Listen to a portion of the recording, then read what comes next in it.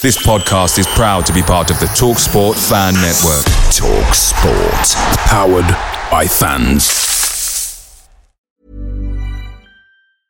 There's never been a faster or easier way to start your weight loss journey than with PlushCare. PlushCare accepts most insurance plans and gives you online access to board-certified physicians who can prescribe FDA-approved weight loss medications like Wegovy and Zepbound for those who qualify. Take charge of your health and speak with a board-certified physician about a weight loss plan that's right for you.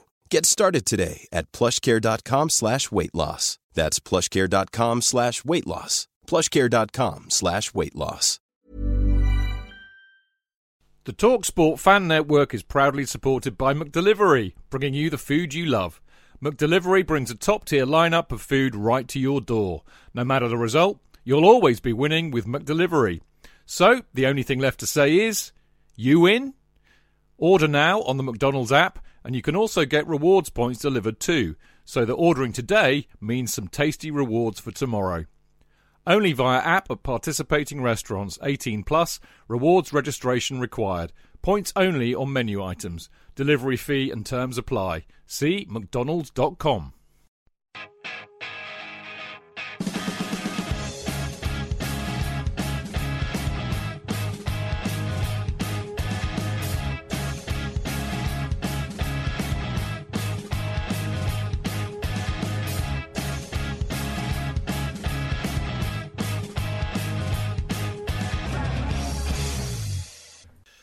Welcome to the Chelsea Fancast, fueled by Guinness, literally in my case, powered by celery, not so literal in my case. The show that is still basking in the glory of being a two-time European champion. Yes, it's the Chelsea Fancast. It has nothing to do with Chelsea winning the cup.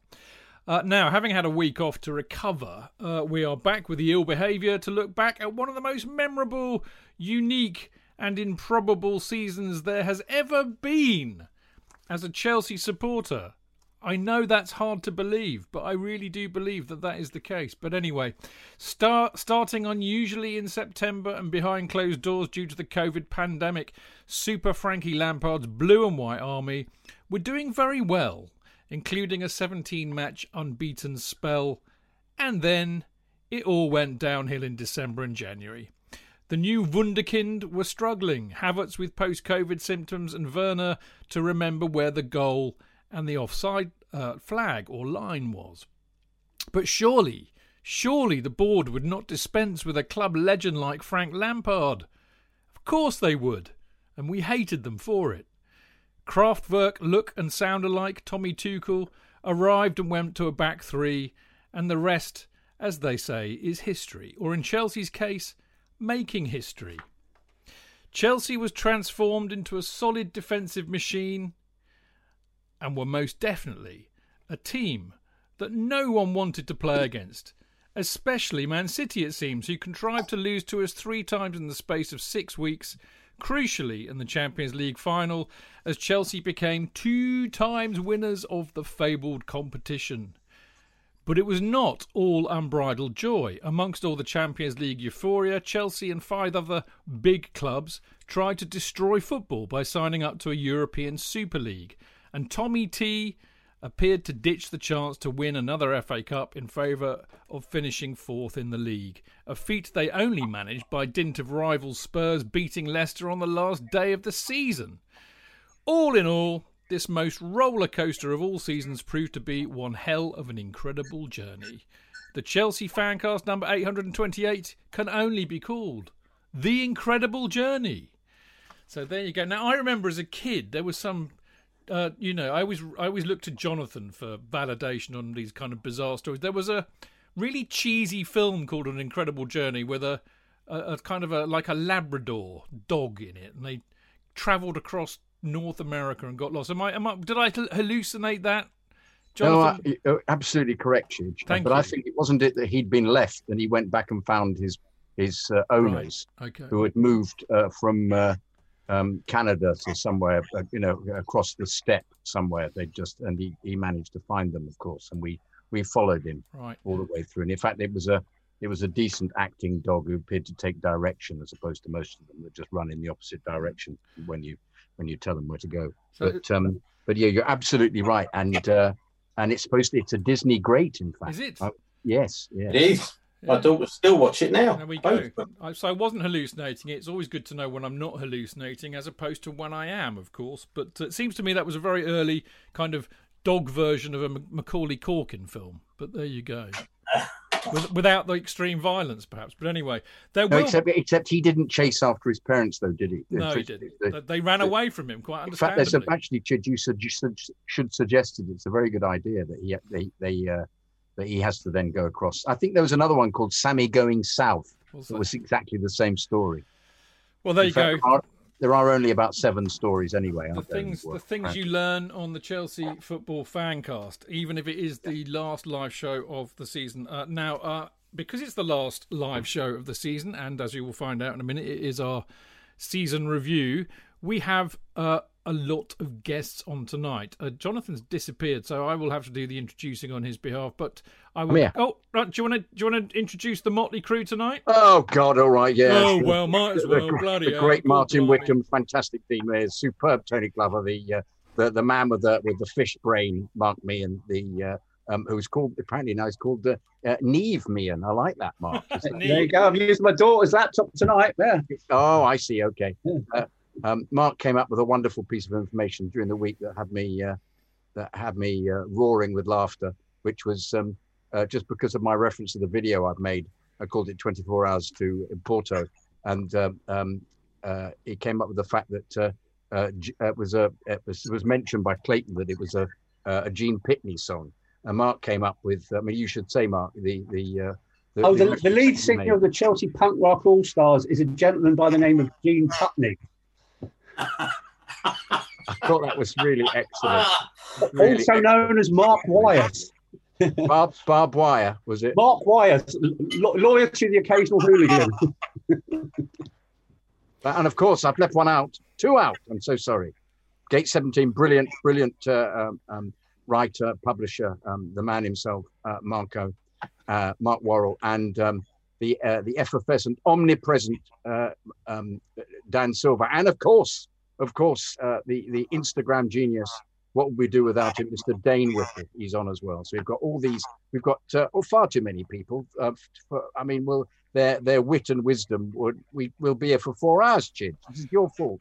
Far too many. We all know that whatever happens, it's all my fault, as it has been all season. Now we are almost actually a full house tonight, which is befitting for the last live show of the season review. We are missing, because what a lot of you lot out there probably don't realise that the Chelsea Fancast minus the journalists. There are no journalists tonight. No Adam, no Sam, no Liam. But the Chelsea Fancast minus the journalists is an 11. We are, in fact, a football team. And one day I will publish the squad numbers and the system and formation. All right, but we are an 11. We are missing 2 tonight. First of all, Clayton, who's got other things to do tonight. And Clayton, just got a text from you wishing you all the best, mate. And of course, we're missing the mysterious Alex Churchill, who's probably fighting with people on Twitter or something. But there you go, or doing her own podcast even. But there you go. Now on the show tonight, we will be drawing the winner of the Pat Nevin book. So I'm repeating on somebody. Somebody's got their volume up too loud or something. But I'm getting feedback, and I don't know who it is because you're not lighting up as a little window. So I will pursue and persist. On the show tonight, we'll be drawing the winner of the Pat Nevin book competition. Very excited about that because there was a bit of a delay on that. We'll be revealing the winners and losers in the Chelsea Fancast season's predictions, which old Dino gets us to fill in before the season starts, and then he will be humiliating us all in a minute. Oh, well, me anyway. And then we'll review the season with our own ratings. Now, we're going to look at the ratings for the players and the management team and our player of the season, the breakthrough player of the season, the most disappointing player of the season, and, of course, the goal of the season. And we'll also look, and I like this we get a bit more personal here, but we look back at the best result and the best match, and the worst result and the worst match. And finally, we'll wrap up by rating the season as a whole, comparing it to seasons past, and we will share each of our best personal moments from the season. Now, this isn't just cobbled together drunkenly like the usual shows are. Oh no, there is science and methodology in this show, as the boys will all attest to, because I Actually, normally I'm reasonable and I send them a spreadsheet about a week or two in advance. But of course, this year I completely forgot. And these poor buggers got the spreadsheet at a stupid o'clock on a Friday night and said, please get it back to me by Sunday or there'll be no show. And they've all been absolutely brilliant. So they all need a right round of applause and a lot of love for doing that. Now, as ever, as you know, the last time I will be saying that this season, but you can listen to the show live every Monday at 7 o'clock by going to Mixlr, which is mixlr.com/Chelsea-Fancast, where, of course, you can join in the chat room, the wonderful chat room where I suspect we have quite a few reprobates in there tonight. Actually, we don't. They all think we've packed our swimming trunks and gone on holiday because I forgot to tell them. But there are a few of you in there. And as there are a few of you in there, I will say hello to you. Chev, the wonderful Chev, the wonderful Daryl. Who else have we got? Moniaki, excellent. Adam F, Matthew the American, and Planet Earth is Blue. So there you go. So I can figure out who read my message on Discord and who checked their emails for the Mixlr email that goes round to say we are broadcasting. Andy the Hutch is here too. I'm sure a few will filter as they realise that we're actually broadcasting, but there you go. For the rest of you out there, you'll enjoy the podcast, no doubt. Now, as you know, even though we won't be on air during the summer, you can always get hold of us by tweeting us at Chelsea Fancast on Twitter. At Chelsea Fancast works on all of the social media platforms. And occasionally, when I'm not sipping a cocktail in the south of France, I might deign to look at them or even answer it. So there you go. In a minute, we'll be back to talk about all the football from this season.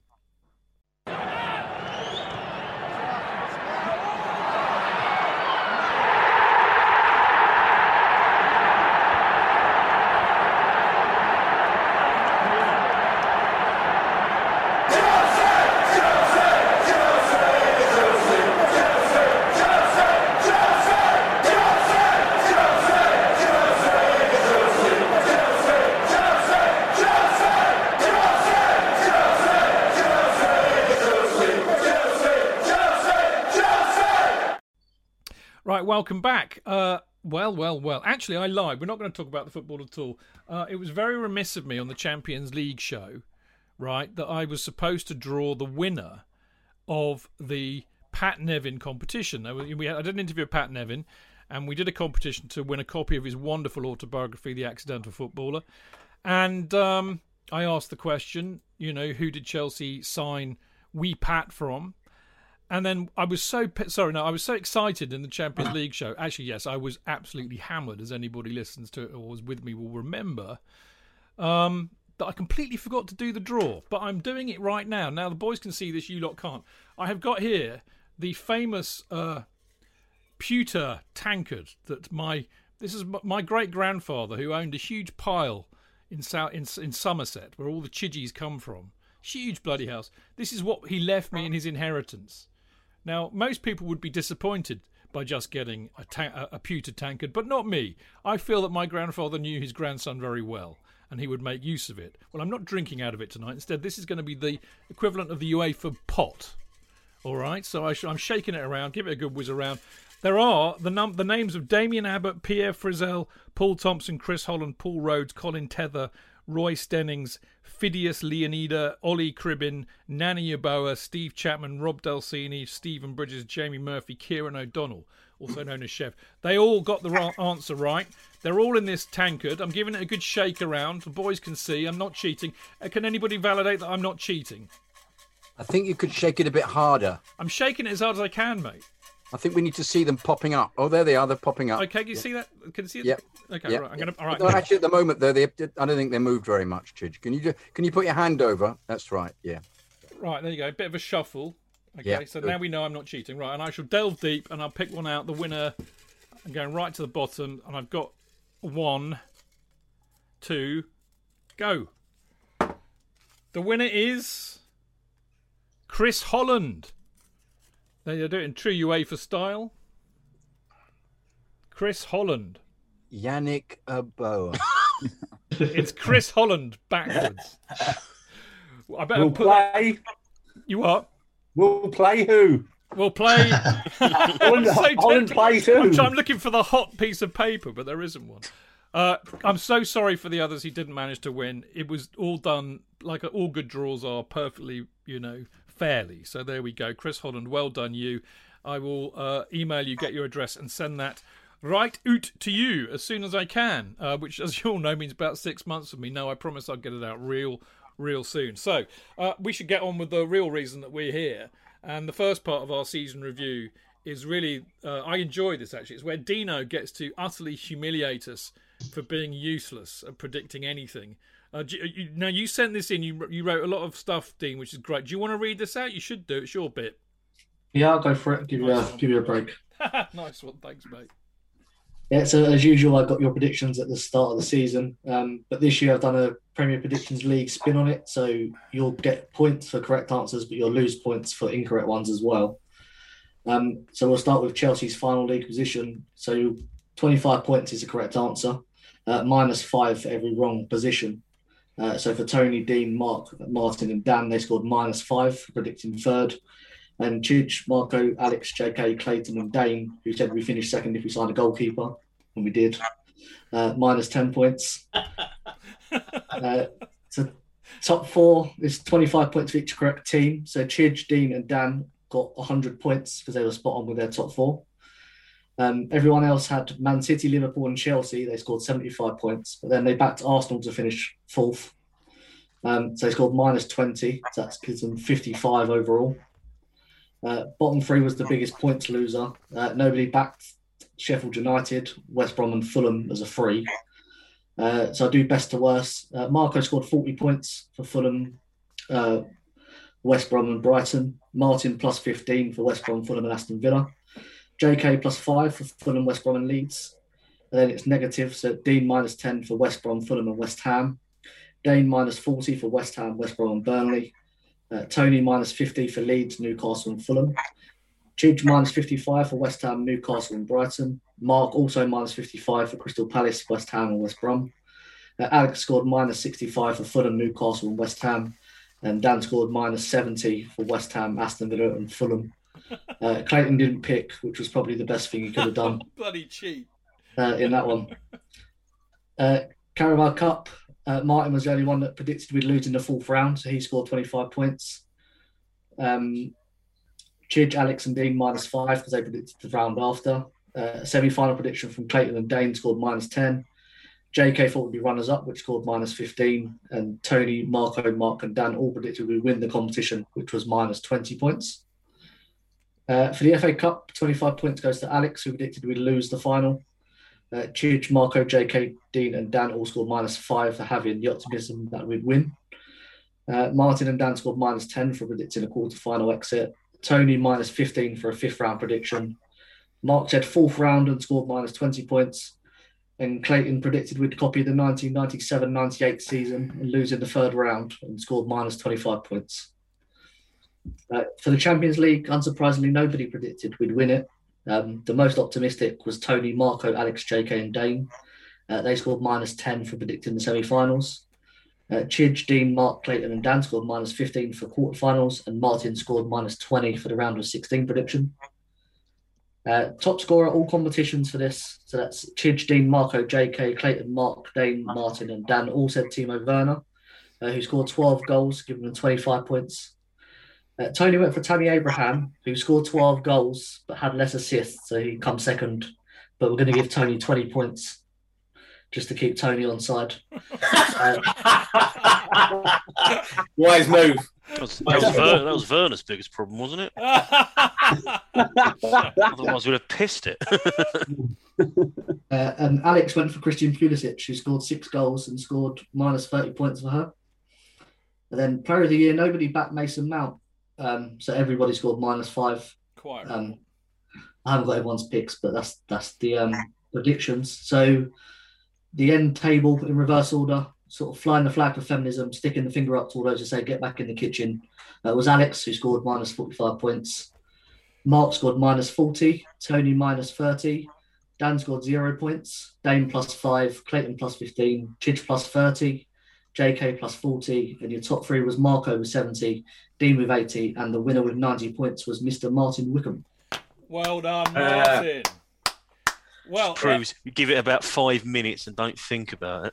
yeah. But you say that, and I was thinking. Okay, I'm telling a lie. It's more like 10 minutes. But I think Dean, as the man who invented the Chelsea Fancast predictions, clearly rigged it somehow. Otherwise, he's come second. I'm smelling a massive fish there. But I have to say, what fascinated me was the fact that you came first with 90, Martin, and Marco came third with 70, and you two basically led the way in the Premier League predictions thing we do with good old Kiro, therefore proving that you both really do know your onions, and the rest of us need to go back to school sharpish, I think, apart from Dino, who did very well and came second. So well done. Dino, brilliant work, mate, as always. I really cannot wait, honestly, until you do that again. Actually, it's become I actually was looking forward to seeing what an arse I'd made of myself yet again, and I'm glad to see that I didn't disappoint by coming behind JK, which is quite shaming, really. He's buggered off again somewhere. I don't know what's going on with JK tonight. I think something might be amiss or afoot, but there we go. We shall carry on. Right. Gidge, he's probably gone to see his actual original spreadsheet that he actually predicted Werner to be top scorer with all the stick he's given him this year. Well, you know what? Indeed. I mean, I think I went for Pulisic as my player of the year, if I recall. But I thought that JK, I think maybe JK said in about October that he thought that we'd win the Champions League. About the same time as he said that we wouldn't lose another game all season, and then about a month later, Frank was sacked. But, that's JK's special talent. He's predicting highs and lows every other week. Well, indeed it is. Let's go and do our own thing. Now, I'm going to look at the player ratings here, and I'm not going to bore everybody or you lot by just reading them all out. What I will do is just give the average that we all got. I can't do it in reverse order because I haven't done it kind of chronologically, but I'll do it from the bottom up. Billy Gilmore got 5.7, Kepa got 4.1, Emerson got 3.1, Marcus Alonso got 5.2, Andreas Christensen 7.4, Ollie Giroud 6.1, Tammy Abraham 5.5, Antonio Rudiger 8, Thiago Silva 7.9, Kurt Zuma 5.4, Callum Hudson-Odoi 4.7, Hakim Ziyech 4.9, Mateo Kovacic 6.4, Ben Chilwell 7.7, Jorginho 7.1, Christian Pulisic 5.7, sorry Mr. Stick, Cesar Azpilicueta 7.9, Kai Havertz 7.4, and Timo Werner 6.2. So the top scorers in our player ratings were Edouard Mendy got 8.4, Reece James got 8.5, N'Golo Kante got 9, and Mason Mount got 9.6, which is phenomenal. I don't know what you think, boys, but I was intrigued by this. I tell you what I was most intrigued by was the fact that, I mean, that what you got there is an average of all of us for each player. Every rating we gave for each player, I averaged it out. But I also kind of averaged what we gave for the team scores, and I can't believe that I actually awarded everybody the lowest mark. I gave the team 6.3, which is a real weird statistical anomaly. But Marco, I think that it's funny, isn't it, when you kind of apply a bit of science to this, what you come up with. But I think that's broadly what I'm really not. There's no kind of outliers there. It makes total sense to me, those scores. Marco, hello. Oh, you asking me? I am. Yeah, I mean, I just had a quick scan across the scores, and they're pretty even, aren't they, in terms of who rated who and who didn't rate who. There was a lot of consensus, I think, across the board from what I could see. It's kind of interesting, actually, the whole thing. We've done this a few years, and I've never seen so much consensus here across the board for everything, which, considering what an up and down season it was, if you think about it, is really quite surprising. Martin, would you concur with Marco there? There's no real outliers there. I think we've got it pretty much spot on. Even, we've given Emerson and Kepa really low marks, which is understandable. It's clear who the players who either didn't play a lot or who disappointed are. think I'm the one who only personally might have given Emerson a higher rating than Kepa, but that's I think that's the Atletico goal speaking rather than anything else. Yeah, it's broadly similar, isn't it? I mean, I think there's a few who've caveated their ratings, which is quite amusing and quite interesting. But apart from that, it's pretty. I mean, there's like no controversy, so this is really fucking boring. I know. Let's all go home. Oh, we already are. I mean, why don't I pick up on some of these contentious things actually? Because Clayton's got 3 that are contentious, and I'll talk about that in a minute. But Marco gave Havertz 8. It would have been 6, but for the Champions League final goal. I kind of understand where you're coming from there, Marco. In a way, that's kind of sums his season up, doesn't it? He gets 2 extra points for a Champions League final goal, which will enshrine him in legend forever at Chelsea, won't it? That's football, though, isn't it? It is. I mean, I don't know, go back to 2012 and Ryan the Lion with his performance in the final. There's always somebody steps up out of the blue to make a difference. It's just a shame we didn't win the FA Cup final. Well, more of that later. Mr. Meehan, you've kind of hedged your bets with one as well, actually, which I think is interesting, and that may well feature later too. And that's you gave Oli Giroud 6 and then /8 because of his Champions League performances, I think. I thought it was magnificent in the Champions League for us this season, and obviously he finished top scorer in the Champions League as well. So that's why I was hedging my bets. For league form over the season, it'd be a 6, but just on his Champions League form alone, he was out of 10 for me. I thought he was superb. I think the other odd one I had is, same with Clayton. We both scored Kepa a 6, which is higher than anybody. Yeah, although I thought, well, I mean, Clayton gave him 3/7, and it was pre and post Frank. So he gave him 3 for Frank and 7 for Tuchel, which I thought was interesting. And I always Dean and I gave him 6. Clayton gave him a 7. Yeah. I think it's interesting because I always listen to what Clayton has to say when it comes to goalkeepers. That's what did he give? What did he give Mendy? He gave Mendy a 9. Yeah, I think, and he wasn't the only one actually. A lot of people gave Mendy 9. So there you go. So but most people basically longed off Kepa quite happily. Now I can't. I mean, when I look at these player ratings, they're all actually pretty generous, apart from me for some reason for some of the latter ones. But of course, I can rely on JK to be the voice of clinical cynicism when it comes to football. I'm astonished that you gave Werner as high as 4, JK. I mean, admittedly, everybody else gave him above. Nobody else dropped. Oh no, Clayton gave him 5. But everybody else was kind of 6, 7. You gave him 4. I felt his dynamic wing play contributed, and also the joy of the Champions League final. For the goal, his run down the wing for the goal, for the ploy they kept using of floating the ball up, making him get in the way. Yeah, yes, that's what he did. Got in the way of Walker. He's what they call a decoy, isn't he? Yes, he was. He was a very good decoy. Yes, I agree. I should have given him less. Yes, absolutely right. I should have. Yeah. Well, you did give less. In fact, you're the only person of all of us who had the balls to give anybody 1, and you gave Emerson, your favourite player, Emerson, 1. I'm actually surprised you actually even gave him 1, to be fair. And he did Kepa score 1. a nice goal, didn't he? He scored you gave a very him 1 nice for the goal. I gave him 1 for the goal, but yes, complete shite. I have no idea why on earth he's still in the squad. Please, can we just sell him as soon as possible? I love it. You are a national treasure, JK. Right now, talking of, we kind of like touched on Frank and Jody, and Frank and Jody averaged, all of us, 5.7. Okay, I'm gonna pick on JK first because JK gave them the lowest mark of 4.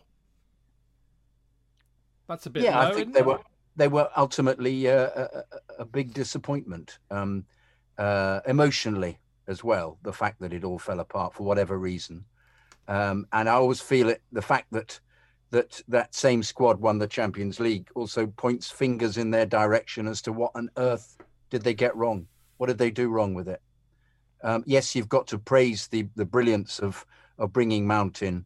I have to say, I thought Frank was superbly loquacious on the BBC last night and made you realise what a fantastic guy and assessor of football he is. And I really wish him a terrific future career. But the fact that he uttered those words saying, they're not a proper team, whatever I can't remember the exact words. It was he sort of shrugged his shoulders and said, I can't make it work. That didn't impress me very much either. And I felt disappointed that our hero had come unstuck.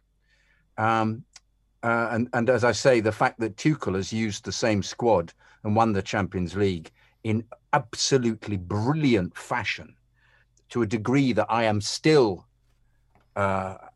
absolutely. Well, the word buzzing keeps being used. I just can't keep thinking about it. It was just such a phenomenal performance, and he's done such brilliant things, but with players that I'm afraid Frank threw out. So I'm afraid that's why I gave him such a low score. Well, no, fair enough, mate. I mean, I didn't give him a hugely high one. I gave him 6. I mean, as I said, the average was 5.7. Tony gave him the highest mark. Tony, you gave him 7. Did I? Yeah. I did, and that was simply because I thought it didn't matter what Tommy Tuchel did in the Champions League. The base was put there by Frank, qualified us out of our group with, at the end of the day, consummate ease. Got every selection right for the Champions League. Probably one of our least stressful passages out of the group stage that I can ever recall. And I think, I get the fact that the weight of the job probably did get him in the end. I saw him on the BBC last night, and it kind of saddened me that he wasn't given the chance to go on. I maintain that I think having Jody as your right hand man was probably a mistake. I think he could have done with somebody that's had more experience at his side to bounce ideas off or to be corrected and challenged, which I don't think Jody would do. That's not a reflection on Jody as a person. I just think you don't want a yes man there, and I got the impression that he was a bit of a yes man, So I think he deserved a 7, and some of that's a bit of a leak over from last season as well, mate. And what he did last season, and being a general Chelsea ledge. So he was never going to get lower than a 7 for me. And I adjusted it with my rating for the board. Well, I'm going to get to that. That's a good segue, actually. I mean, we'll keep you on, Tony, because you're on a roll, and I know you well enough to know not to stop you when you are. But we'll go. I'm going to leap over Tommy Tuchel, because we'll get back to him in a minute. I mean, Tommy Tuchel got 9.2. I don't think there's much to talk about there. We're all in very, very broad agreement. Nobody. I mean, Tony actually gave Tuchel 8. But everybody else gave Tuchel a 9 or a 10, which I think is well-deserved and astonishing. But first of all, Tony, why did you only give him 8? And then why did you say bollocks for the board?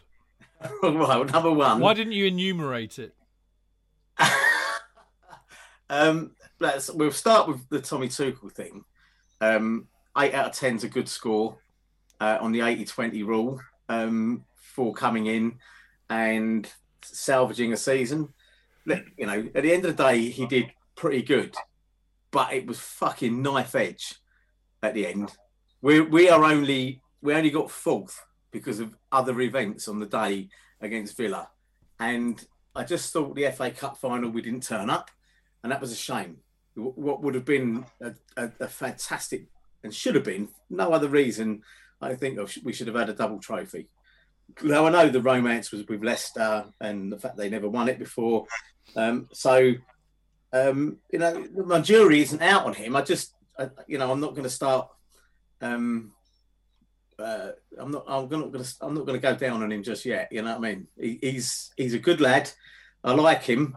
I'm desperately trying not to emotionally invest myself in him, because we all know where that will end up anyway.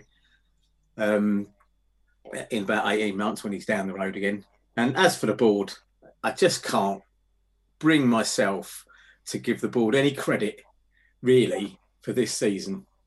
I just can't. I think the owner. I think I'll go back to my abusive father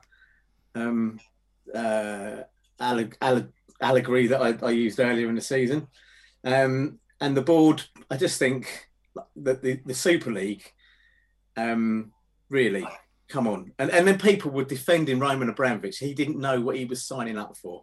That's just the most stupid argument I've ever heard. That man controls everything in his life to the nth degree. Everybody on that board does what Roman says. He knows everything that's going on. No one, and if they had pulled the wool over his eyes about the Super League, do you think some of them wouldn't have been gone by now? And they haven't, right? Now, but, fair enough, they've owned up to what was a fuck up, and to give them some credit, they pulled out of it first with City on that fateful night when everybody went to Stamford Bridge. But bollocks to them. That's what I say. I think bollocks is I think I will innovate next year and make this both a literal and a numeral rating. Yeah. So I tried to find a binary way of putting that into an Excel spreadsheet, mate. If you want to say arse gravy, bollocks, 2 zeros and a fuck them all. It works for me, mate. Listen, I'm going to go to Dane because Dane's been a bit schizophrenic about it. As in fact, I mean, Clayton, bless his heart, who's not here, I think sums it up. But I want to talk to Dane about this as well. But Clayton said 0 for the Super League, 9 for Tuchel, which, in a sense, I gave them 5 for exactly that reason. They really shot themselves in the foot with the Super League nonsense, but I mean they do need to get credit for signing Tuchel. Is that kind of what you were thinking, Dane? Because you said 9 and 4. No, it's nothing to do with football. 9 was for everything they did outside of football. All right. Going back as far as when we was all in lockdown, just with they didn't furlong anyone, but they had players and staff talking to doctors, nurses, offering the hotels to the NHS staff, all the work in the community, food parcels, online activities. They were absolutely amazing in that aspect, and they did the club and us proud on footballing matters. I gave them a 4, but yeah, it was 9 for everything they did within the community and what they still do in the community. They do really well. I'm really glad I asked you because I completely presumed differently, and I'm delighted that I was completely wrong. Dan, because I haven't heard from you for ages, which is very remiss of me. You didn't actually put a mark in for the board. I've actually made it up just so the averages work and assumed I went for 5 because it was in the middle. But had you not forgotten to put a mark for the board, what would you have put? I've gone for 5, just less of two evils. As Dane said, all the great work they did throughout the first sort of lockdowns, and then shitting themselves with the Super League. So I think they did some good. As my dad said, it's the curate's egg. They were good in parts. Yeah. So 5 was a reasonable mark for them. But listen, we know how ruthless they are. They don't have any sentiment. As much as Frank was a legend, clearly at that time things went downward spiral a little bit. Really, 5 points behind top 4 when Tuchel came in. They're ruthless. Mateo went within 3 months to win the Champions League. They don't care. They just want the club to be successful. Yeah. And they cut it. They brought in Tuchel, who's available, and he transformed the club in 30 games. I find it very hard to have any love for a board because I never have done, never will do. It's the manager and the players and my fellow supporters I care about. Couldn't give a shit who's in the ivory tower. Quite frank. I'm really glad that I clearly know you very well and just presuming that you kind of meant 5 even though you hadn't put it. So there you go. Yeah. Now the lowest mark for the board was from dear old Mark Meehan. You gave him 3, Mark. Yeah, similar to Dane. The 3 is very much for the good work they've done in the community over the last 12 months. Otherwise, I'd have probably been with Tony. I'd have given them 0. And I think the thing we have to think about as well, it wasn't just the European Super League they made a dog's breakfast of. Yeah, they were going to put up season ticket prices. They were going to put prices up. So there'll be things where the brilliance that is winning the Champions League was going to buy them a bit of kudos, I think, for a short while. We'll forget they did. Yeah. But I think people need to remember some of the things they've done. They'll come back again, European Super League, 3 years. They'll try it again. They've done so many things in the past and internet is unstable at the moment. So yeah, for me, I'm going to give your internet connection a 3 as well, Mark. You told me I was going to say my internet connection is 3 out of 10 as well at the present moment. I give it 1 actually. Well, there you go. I think you've given everybody 1 at the moment. Look at your score. No. He only, to be fair, I mean, actually, JK. I mean, this is what astonished me. This is what I was saying earlier. JK's average of what he gave everybody is 6.7. Mine is 6.3. Oh, Chidge, great minds. Well, I just can't believe what a miserable git I am. If I've actually given them, less than fucking you have. Anyway, talking of you, JK, you gave the board 10 out of 10. Yeah. Got the timing right for getting rid of Lampard. Brought in the mastermind, Tuchel, which was phenomenal timing, and I'll use that word again. And we won the Champions League as a consequence. And also they were absolutely brilliant the same way that we mentioned earlier, dealing with the whole COVID situation. So I've forgiven them the idiocy of the Super League. In fact, they tried to destroy football.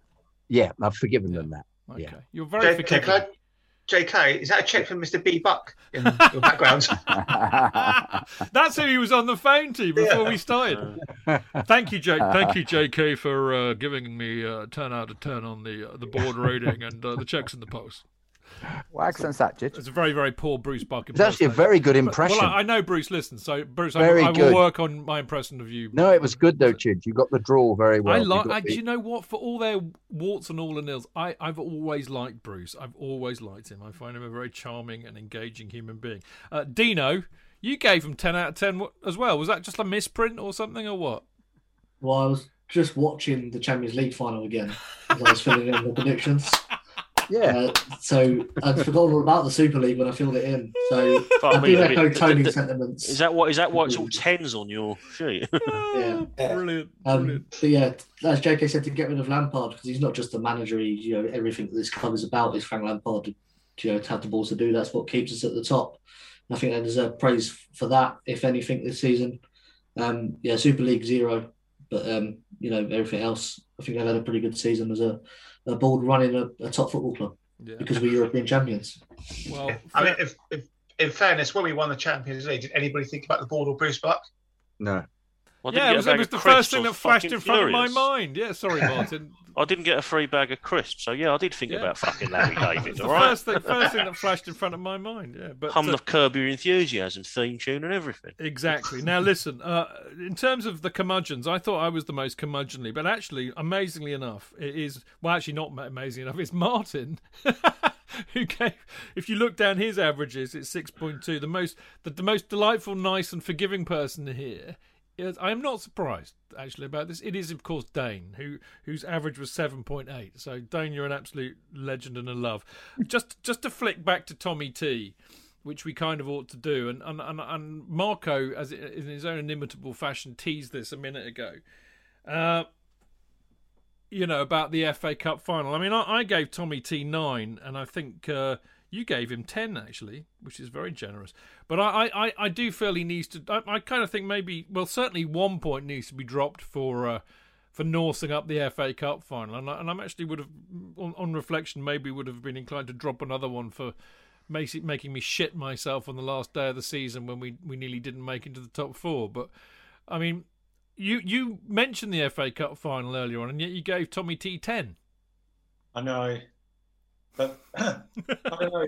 I think when I was filling out the spreadsheet, I think I was still being carried along on the crest of the Champions League wave. I think I've maybe just read something or seen something and thought, "Fuck me, that kind of overarches everything." Doesn't it? Although and it was so disappointing in the rain at Wembley. I was just like, wow, couldn't believe it. Well, we will, as I said to you earlier on, I'm going to say it again, we are going to get onto that because it's going to feature again, I think, very largely. But what we're going to do, we're going to have a quick break. so I can open another can of Guinness, apart from anything else. Before we do that, quick plug-a-rooney. Very appropriate, actually, that I finished up talking with Marco there, because we got bless his heart, on Twitter he put, I can't remember what he put, but he just says information or something. What he should have done, that somebody needs to teach Dave, when you're doing this on Twitter, it's Comunicado Oficial with that stupid firework emoji.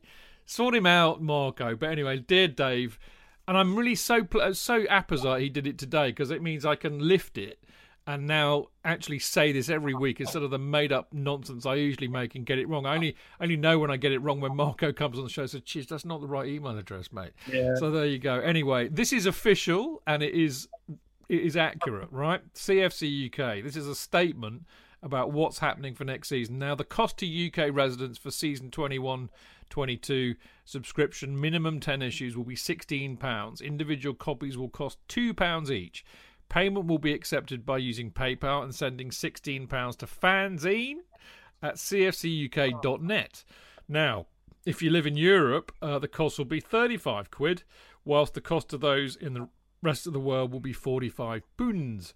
Now, digital subscriptions are also available, which means they're emailed. The fanzine's emailed in a PDF format, and it costs £6. It was £8 last season. So Dave, in his own inimitable style, is giving us discounts. So £6 a season for a PDF emailable version, and the cost of individual issues will remain for everybody else £1 each.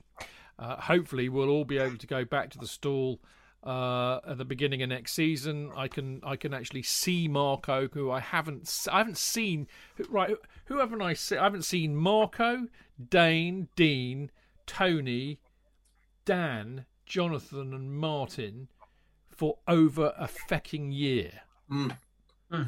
Which I cannot. 24th of July, mate. I know. I cannot tell you how much that pains me. I mean, I was lucky enough to see Mark. Oh, because you weren't there, Dan, were you? I saw Mark in the Atlas a couple of weeks ago when we delivered the Kerry banner to the pensioner. And I mean, I couldn't really get drunk because I had to drive. But I mean, you could tell I was like a fucking 5-year-old. I was so excited to see people again, wasn't I? It was a fantastic afternoon, Chidge. It was really good to see you too, and obviously seeing the other people from the trust as well. Yeah, lovely afternoon, and a lovely afternoon in the pension afterwards. We stayed on long after you left. I know, I was jealous of that, but there you go. I did go on and see my best mate, which was just brilliant to see him too. But anyway, yes, you're right, Marco. We're all getting together on the 24th of July for a bit of a shindig. A fancast only shindig with a couple of spectacular invited guests, but more of that later. Right, now, where was I? Yes, for those living abroad, it's cheaper to receive the digital version, as unfortunately the postal costs are somewhat prohibitive. We will need your full address details for the hard copy version, or your preferred email address should you require the PDF one. For further inquiries, please email fanzine@cfcuk.net. So there you go. That's the definitive CFC UK plug. And while we're on the subject of writing, I will be continuing, hopefully, if they ask me to, writing for football.london over the summer break. And I put one out today, really about what Chelsea has to do next, basically, which in my book is go very aggressive in the transfer market, build on the foundations, integrate the youth to become squad players. But most important of all, go and win the bloody Club World Cup, because it's the only trophy we don't have. And, you know, I hated Benitez for a million reasons, but one of them was very much that he northed that up. So that's my article for Football London, one up today. Check their Twitter feed or my Twitter feed if you want to read it. Right, we'll be back in a minute when we're going to be talking about Player of the Year and stuff like that. I'm excited. Away days are great, but there's nothing quite like playing at home. The same goes for McDonald's. Maximise your home ground advantage with McDelivery. You in? Order now on the McDonald's app. At participating restaurants, 18 plus, serving times, delivery fee and terms apply. See mcdonalds.com. Chidge. JK. In all the years you've been following Chelsea, you hardly ever miss a match, home or away. But how would you feel if you couldn't be there and it's not on TV? Oh, Chidge, I'd be bereft. Inconsolable. The thought of missing my beloved Blue Boys live. It's all too much. I know, JK, I know. It's all a bit too much, isn't it? Yes. Well, panic not. NordVPN have come to the rescue. They have? Yep, NordVPN allows us to watch any match, even if it's not on live TV here. They do? Yeah, they do. With just one click, they switch your virtual location to a country which is showing the match, and they act as your cyber bodyguard whilst online, protecting your personal data and sensitive info like card details and passwords. Oh, wow, great. But yeah, I bet that'll cost me a fortune. Actually, JK, it's only the price of a cup of coffee per month, and you can use your account across 6 devices. It's a bargain, JK, and best of all, no more tears for you. Oh, thank you, NordVPN. I'm so happy I could cry. Where do I sign up, Chidge? Well, to get the best discount off your NordVPN plan, go to nordvpn.com/Chelsea Fancast. There's no risk with Nord's 30-day money-back guarantee, and you'll help support the Chelsea Fancast. The link is in the podcast episode description box.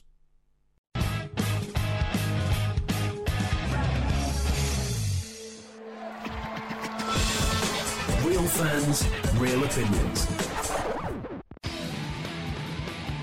I'm Jason Cundy, and you're listening to Chidge and the boys on the Chelsea Football Fancast. Total nutters and proper Chelsea. Footballfancast.com.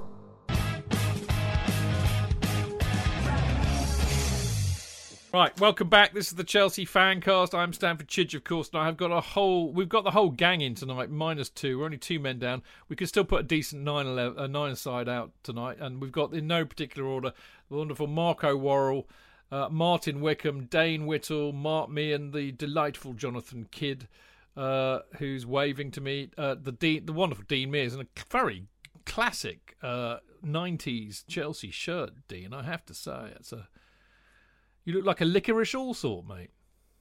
Yeah, I dug it out of the collection because the new third kit, we lost the FA Cup final when I was wearing it, so I couldn't wear it for the Champions League final. Fair enough. So I dug this one out instead.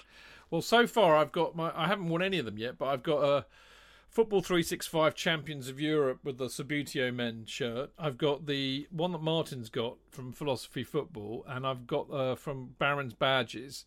I've got the Champions of Europe with the 2 stars and the proper old school badge, which I'm going to really look forward to wearing. I've gone extra large for that one rather than double extra large, so I might need to drink less Guinness, but if I want that to last. But yeah, I'm very excited. I've gone very aggressive on the T-shirt purchasing front to celebrate the Champions League.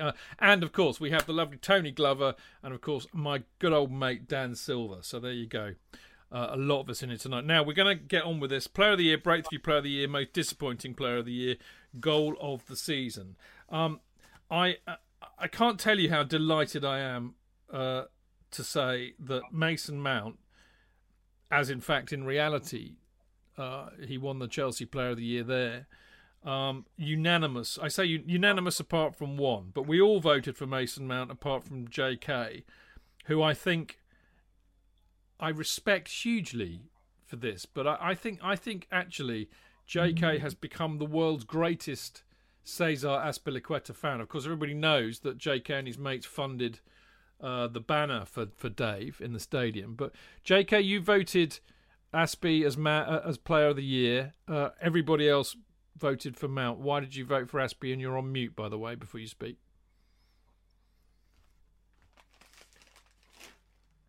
Aha! Thank you. I pressed every other button, of course. Mount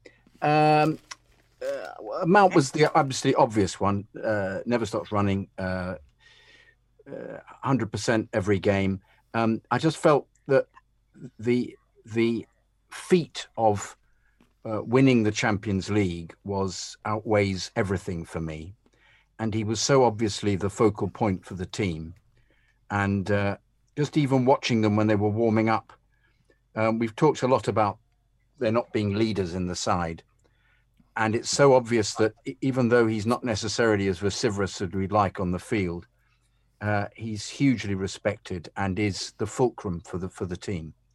And it found its the best way of expressing this for me was him leading the team to victory. in a completely magnificent game that he bossed playing, and his effort at the very beginning of the game when he kicked the ball over the bar when they were about to have a tap in, for me, won the game for them, because it was just the team got better and better after that.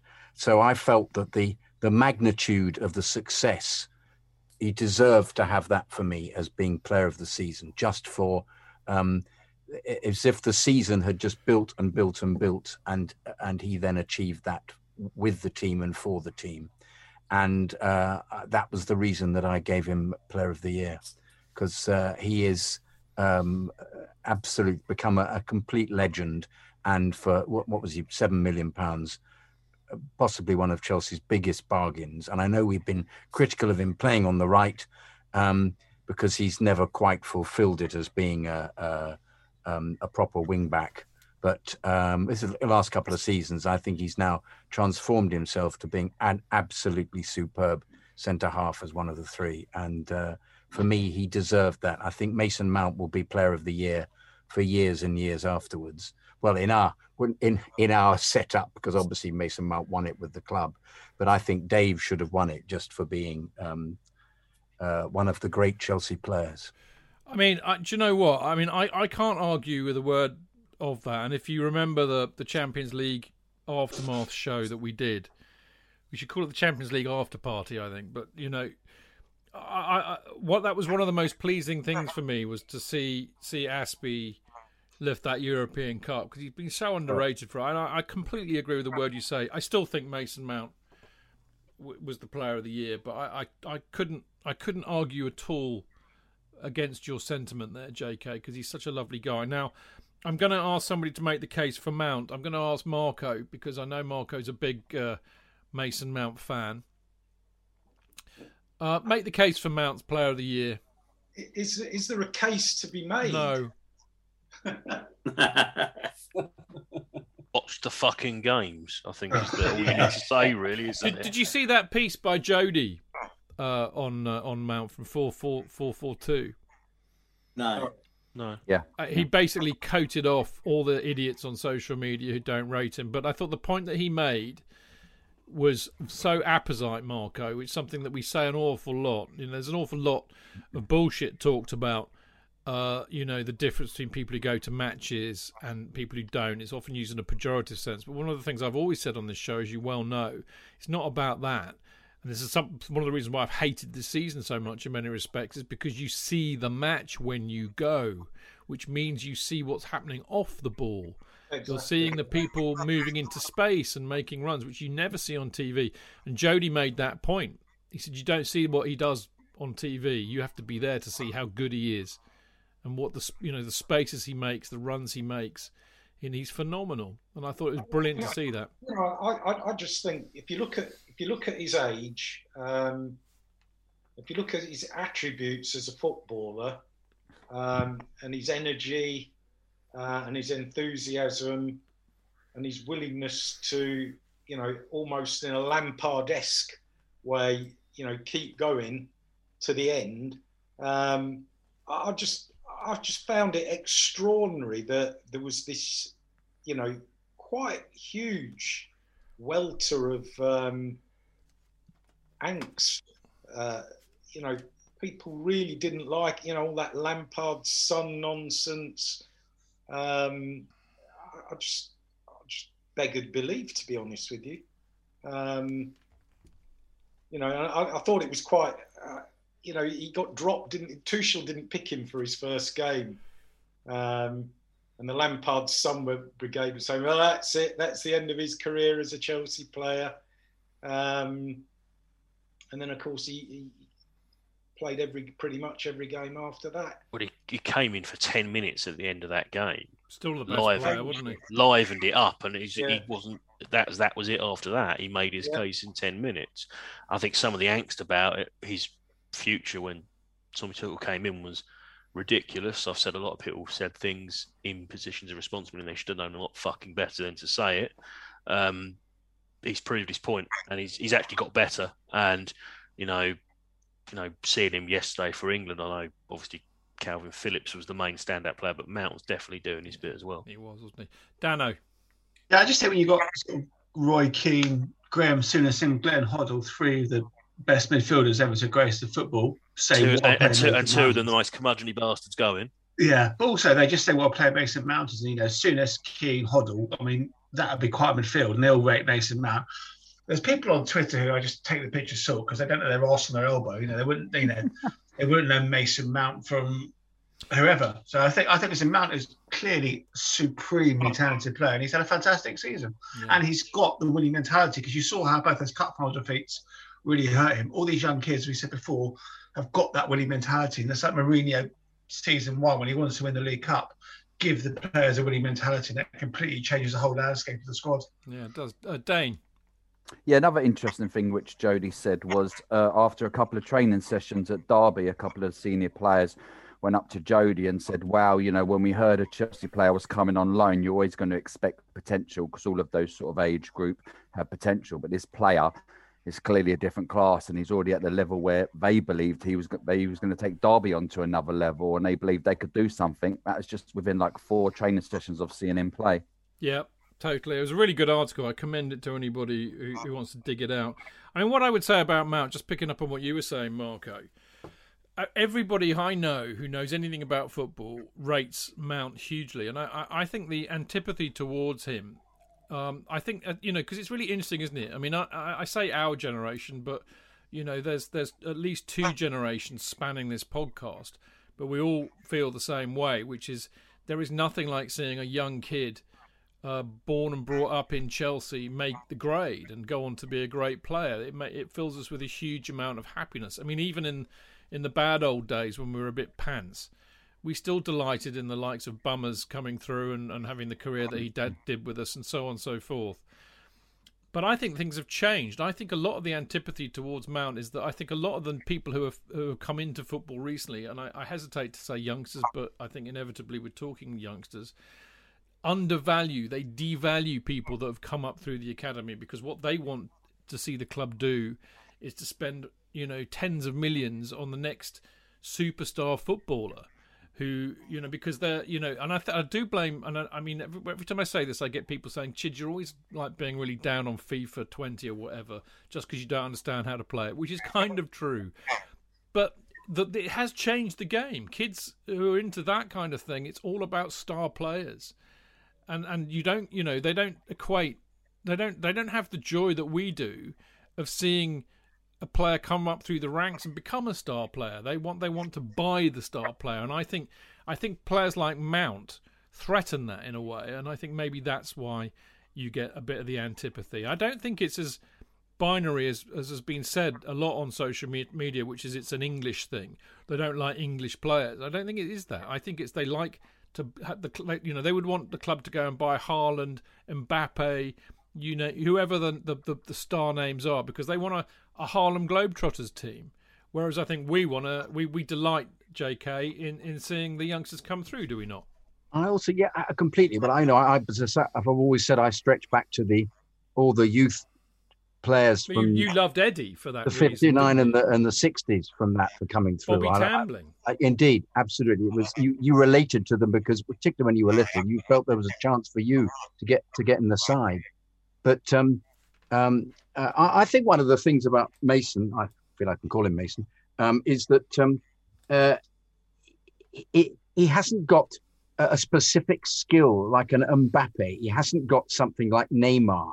He hasn't got something where people can go, look, he's completely taken the game by the scruff of the neck and done something completely brilliant. He might do something like he'll do that wonderful. He has got that ability to screen the ball and then it's in front of him and he scores well. And the fact that he doesn't score enough goals as well, I think they would completely change their tune and suggest he become European Player of the Year if he scored more goals. At the moment, that's his major failing for me. Is he gets into the box and isn't accurate enough. But it's the problem with the whole of the team, as we've established. But I think the fact that he is non-stop and skillful and runs everywhere and runs for 90 minutes isn't something that they consider flamboyant enough. for them. They want, Flicks as I say, they want the tricks, and we're not seeing show real footballers. Yeah, absolutely right. Absolutely right. Thanks, JK. I thought you were going to carry on then, so I took a... No, I saw you eating and thought I'd make it embarrassing for you. Bastard. Yeah. All right, let's move on.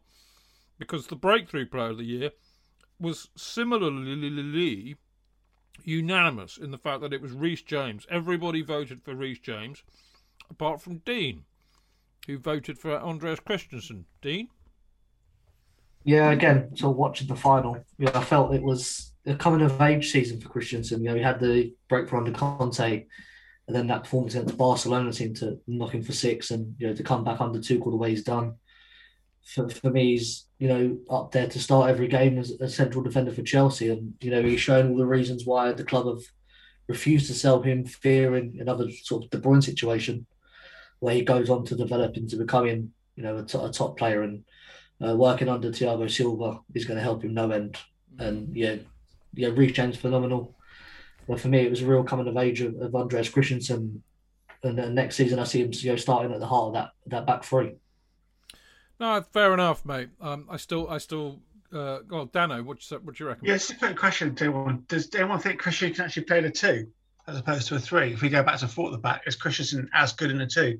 It's where he plays for Denmark. Yeah. Martin? I would have, if there was a category for almost comeback player of the year, Christensen would have been perfect for that. And, changing the subject slightly, I sincerely hope he's getting all the help he requires or needs after Saturday, because that was fucking horrific watching it on telly. So imagine being on the pitch when it happened. He was visibly. They all were, I think. When I saw Christensen's face, I did think, he did look very, very. I mean, you can't. Nothing's ever going to prepare any of us. If we were in a similar situation, we'd be the same. But I think I go with that comeback player of the year, because I'm one of the vocal critics of Christensen in the past for being a bit lily-livered, a bit cowardly, a bit lightweight, and he's absolutely. Maybe he's just come of age, Chid. Maybe he's just started to fit into his skin. But for me, Reece James, if you look at that performance in the Champions League final, bearing in mind I watched it a week later, so I was able to put a more critical eye on it without the stress. I would have given him man of the match, because he absolutely drowned Sterling out of the game. It was worthy of performance of Bobby Moore in Brazil, 1970. It was phenomenal, absolutely phenomenal. And he has been gaining ground, gaining confidence, gaining the plaudits as well across the media and everybody. Such to the point that when England's team was announced yesterday, there was a lot of surprise that James hadn't been included in that 11. He's a fantastic player. And Mount standout, obviously, and Mount's got a touch of the Charlie Cooks about him that I like, that whole head down, whizzing around, buzzing around. But Reece James, I honestly believe they'll be knocking on our door trying to get him in a few years. The Barcelonas or something. Fabulous player, and that performance against Man City in the Champions League final was a 10 out of 10. Redbridge Cafu. JK? Can I just say that the comeback player of the year should in conjunction with Christensen should be Rudiger. Oh we didn't really talk about it much, because I'm well aware, having done this before, if we go into each player and the rating we gave them, we'd be here until next Monday. But I was really, really pleased to see that Rudiger got an 8 on average from everybody, and in fact, most people were very generous. In fact, there were a few 9s kicking around as well. And he thoroughly deserved it, and fair play to him, because we all thought he should have been out the door, didn't we? I want one sentence, Chidge, one sentence. I never, in all the fan casts, you can trawl your way back through them, ever lost faith in Rudiger. I always thought he was a man that would have been good enough to be captain, and you can never have too many Germans in your team as well. Well, I know Marco's very keen on De Panzer. JK, you were about to say something? It was the fact that Rudiger's, in fact, his 8s, 9s and 10s are only based on 3 months of performance. when you think about it, because he didn't play under Frank. No, I know. So it's quite phenomenal. I mean, I think the interesting thing, without kind of relitigating the whole player ratings thing, what intrigued me is there's some core and key. Good marks are 7 and above, aren't they? There's a lot of players who got 7 and above, and not many who got 3, 4, 5s, which I think tells you where we are. We've got a very good first 11, I think, even though people say we've got a very good depth squad. Now, most disappointing player of the year. Timo Werner got most people's vote for this, but also Pulisic and Ziyech featured heavily. I think it's obvious why most of us voted for Timo Werner, but I'm going to ask Dane about Pulisic, and I'm going to ask Mark about Ziyech. So, Dane, Pulisic.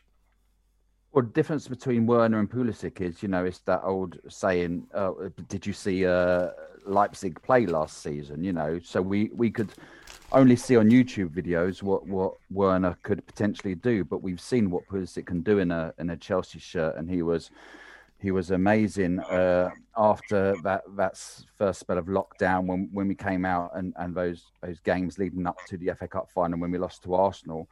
So I was expecting a whole lot more this season. Unfortunately, again, injuries and form. I thought if I'm going to be sorry, I can't get my words out. On Tuchel, one criticism on Tuchel is when Pulisic was bang on form and he was our best player, he rested him, which I understood at the time because we was playing every 3 days. Havertz come in, I think it was Fulham, scored a couple, but then Pulisic could have come straight back in. It was not a limited position. He could have come and played the other 2, and he didn't, and that sort of mucked up his way. Should have been maybe more professional, like kept his head up, and then when he had opportunities again, to prove himself, but he never got back to that form, the Real Madrid first leg, the Palace away. We never saw that again after he got rested for Fulham. I'm not down on him because, as I said, we can see what he can do, and I'm excited to see what can come, but I was disappointed that he just didn't show more. Fair enough. Mark Meehan, Mr. Meehan, why Ziyech? Well, it has to be Ziyech because actually, if I'd seen the spreadsheets beforehand and you add up the actual average, Ziyech's got the lowest average of Pulisic, Werner, between them. So, Werner scored 6.2, Ziyech scored 4.8. So collectively, gentlemen, you're wrong. Ziyech is the best player between each and every one of us as an average. I think Ziyech, I think it's disappointing because other than the sort of Man City away and Man City at Wembley, I don't think there's any games where he really, really stood out for me and made sort of a difference in the game. And I heard all that stuff about that magical left foot of his. We just didn't see it enough. Now, it could very well be that whole thing we talked about Havertz many times on here, new to the country, etc. He didn't make his debut at the start of the season. He was injured. But of those 3 players mentioned, I would say of the 3, Ziyech, would be the most disappointing for me. I have a lot of faith in Werner. I've said it several times on here before. I still think he'll be a success next season. No, I would broadly agree with all of that. And I mean, one thing I've heard about Ziyech is that there was a very good interview that The Athletic did with him a while ago, which said that he has struggled to adapt to Premier League football, to this country during COVID. But he's very, very well liked in the dressing room. He's a character, and he's very, very well liked. I like things like that because that tells us things that we just don't generally know or see, and that those things are important, Dan? Yes, obviously, like Ben Chilwell, clearly he's loved by the entire squad because all his stuff he does on social media. He's loved by me too, Dan. Yeah, he's great. I think it was disappointing. I thought Pulisic, psychologically, he's worried about that injury, so he never quite saw that blistering pace. So I wonder if he's got a bit of a, like with lesser extent to Callum with injuries, he's a bit worried he might go again. There's so many big games coming up. He didn't want to really push himself in case he missed out on a Champions League final. I think, listen, we've got some phenomenal frontline players, Pulisic, Ziyech, Werner, who I still think, like Mark said, is going to come good next season. He did enough in those games to say he's going to be a good player. I mean, the run for taking the centre-back out to give Havertz a free while the Champions League final is why he's in the team, because he makes defending difficult. But no, we'll see. I mean, I think from all this, I think Callum's, which we'll probably come to now, Callum's probably going to be one that might fall by the wayside over the next season because he hasn't really, done enough when he's had a chance to really kind of justify sort of being an important player. Yeah. JK? I think the problem with Pulisic is that it's kind of the sporadic performances. He was completely brilliant against Real Madrid. And I don't think it's that he's hiding his hamstring. I just think that he finds it very difficult to play against the block. And we expect him to play as well in those games as he did towards the end of last season, particularly in the Liverpool game. And they seem to be very much of a muchness, but they was there in the Real Madrid game. So perhaps it's much of a mystery for him as why he can't turn it on in those other games. Because for me, he just became very average latterly in the season. And I'm afraid I don't even think he carried it into the Champions League final. I think he was good to have him on the pitch the last few minutes racing about, but he missed a sitter towards the end of the Champions League. It's interesting, isn't it, JK? Because I mean, I would have voted. In fact, I mean, I know Dean hasn't got it here, but I did actually. I'm pretty damn sure I had him down as potentially my player of the year this season. I expected huge things from him. So on his reputation from last year, and technically, maybe he should be my most disappointing player, but because Werner, we expected so much, spent all that money, scored all those goals in the Bundesliga, it would be churlish not to make him the most disappointing player, I think. But there you go. We're going to move on to the goal of the season, which is fascinating because... Sorry, Mark, go on. Just a quick question for you. And given that example of the Bundesliga and watching the Euro so far and seeing how well they do VAR, because we are so crap at VAR in this country, Werner had so many goals disallowed for offside this year. If we were better at VAR, how many of those goals maybe might have counted? Well, he would have had 25, wouldn't he? He's only got 20 goals in his season. Then he's a success to most people. Yeah, good point. But some of those offsides were like 2 yards off, Mark, to be fair. Yeah, no, but not all of them. Some of them were touch and go. I know. I'm purely playing semantics here. And he did sky a few over on the goal line. So. And he did miss kick of quite a few. He'll be top scorer next season.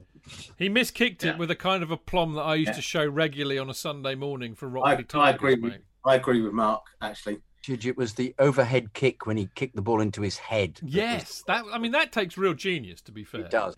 We've always kind of lived on a reputation of not slagging players off who were triers, and he's a trier. Werner is an absolute out and out trier. In his first season, in a lockdown country, with all sorts of restrictions on everything.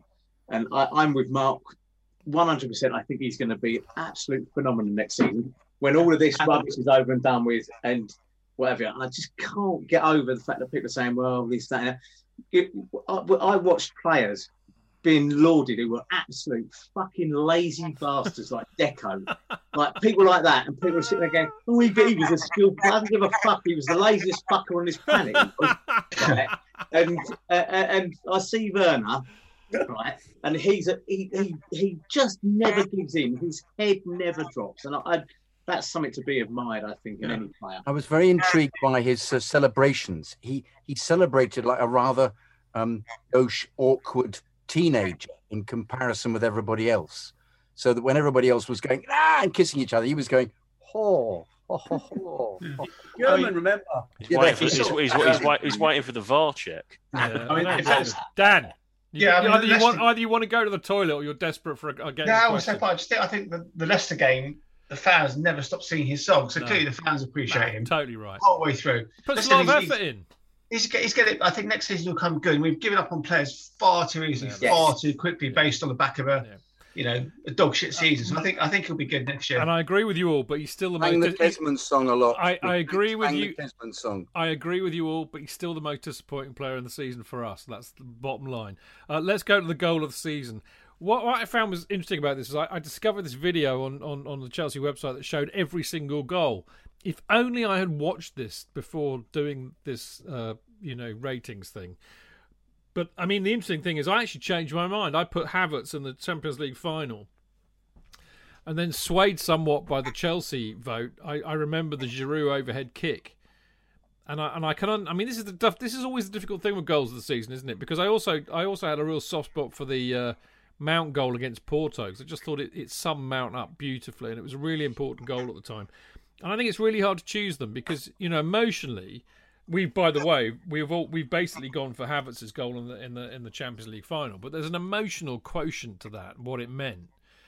But I think Giroud's goal was just superb on a piece of skill, and I think Mount's was too. I mean, James against Brighton, Martin went for James against Brighton, which of course I'd completely forgotten about. And then when I watched that video, it was that absolute pile driver, wasn't it, Martin?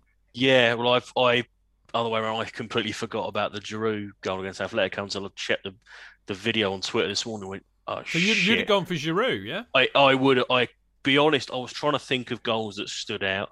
Havertz was occasion, so I have no problem with it winning, but my favourite type of goal is an absolute shit pinger in the top corner, so Reece James wins it.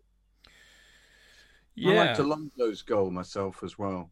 Yeah, that was a great goal, wasn't it? Yeah, Mark, you got your hand up with your pencil up. Yeah, just the other thing, I did watch those videos this morning, and the goal I forgot about, and we talked about on the show at the time, was Alonso's goal against Burnley. Yeah, well, as JK was saying, completely. No, but it was a great goal. Left peg, volley, wonderful. Didn't Werner score a lovely one against Southampton, or have I imagined that?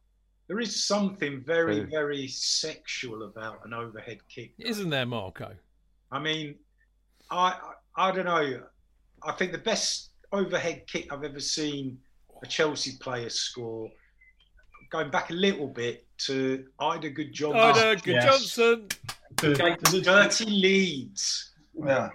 And I think Lampard went on a mazy run that he wasn't that known for and belted the ball across, and there was Johnson defying the law of physics. Weirdly, I was in the West Upper that night and I had a perfect view of it. But it is true, isn't it? An overhead kick, you just... Because it's all about timing, isn't it? Yeah, love them. Absolutely love them. Particularly when they're done properly and they're not shanked. Because I think a lot of them are shanked. Like that wanker that scored for Porto against us. Shinned it. He shinned it. But Ollie's was a proper one. Ida's was better. He got it out the laces. And for me, it has to be timed perfectly and out the laces, which is, I think, what you're saying. And I totally agree. I'm going to say something controversial here. If Martin changes his mind and makes it Giroud, then we've got a tie between Giroud and Havertz. However, Dino forgot to put down what his goal of the season was, so it could all be on you, Dino. Yeah, I probably would have gone with Olivier Giroud. I love it. How to cheat. Well, I'm gonna kick wins everything. No, that's it. Done. Giroud, not Havertz, wins our goal of the season. Wonderful. I'm sure Kyle will be devastated. I'm sure he will. Right, we're going to have a quick break, boys, because we've got lots more to get on with, and so we'll make it very, very quick. But I just want to have a quick plug to two of our favourite organisations, one of whom is the Chelsea Pitch Owners. As always, we say go and buy a Chelsea Pitch Owners share. Owning one means that you have the share of the freehold of the stadium, and that protects it from being sold to a property developer in the future. And in the process, ensures that football will be played at Stamford Bridge forever. They're really not expensive. 31 quid for a kind of an electronic share is the cheapest, right up to 210 quid for a signed, framed one given to you on the pitch. And there are lots of choices in between. Just go to Chelsea's website and search for Chelsea Pitch Owners. And of course, an organisation close to my, Mark and Dan's hearts, the Chelsea Supporters Trust. Given what happened with football this year, I would say there's never a more important time to join the Chelsea Supporters Trust. Membership's only £5 a year, and you get to have a say on all the important issues like the European Super League, as we did, ticket prices, kick-off times, all sorts of really important issues to supporters that quite often get overlooked. And we make sure that you get your voice heard by the club. If you're a member, you can attend our meetings, you can vote in the elections, and you can put forward motions at the AGM, and you get a lovely Supporters Trust badge. Go to chelseasupporterstrust.com and sign up today. And Mark, you were doing a bit of trust duty today, weren't you? I was indeed, yeah. We were down at Stamford Bridge. There'll probably be some comms out before the end of the week. We did the cheque handing over ceremony with Oswald Stoll Foundation this afternoon. So Alex is one of the residents of Oswald Stoll. He came along this afternoon with a couple of the Oswald Stoll staff. So we had some photos taken with the European Cup. So a really nice afternoon, and thanks to Chelsea Football Club for organising it. Lovely. Well done, you. Right, we'll be back in a minute, and when we come back, we're going to be doing our best and worst. So best result, best match, worst result, worst match. We'll see you in a sec.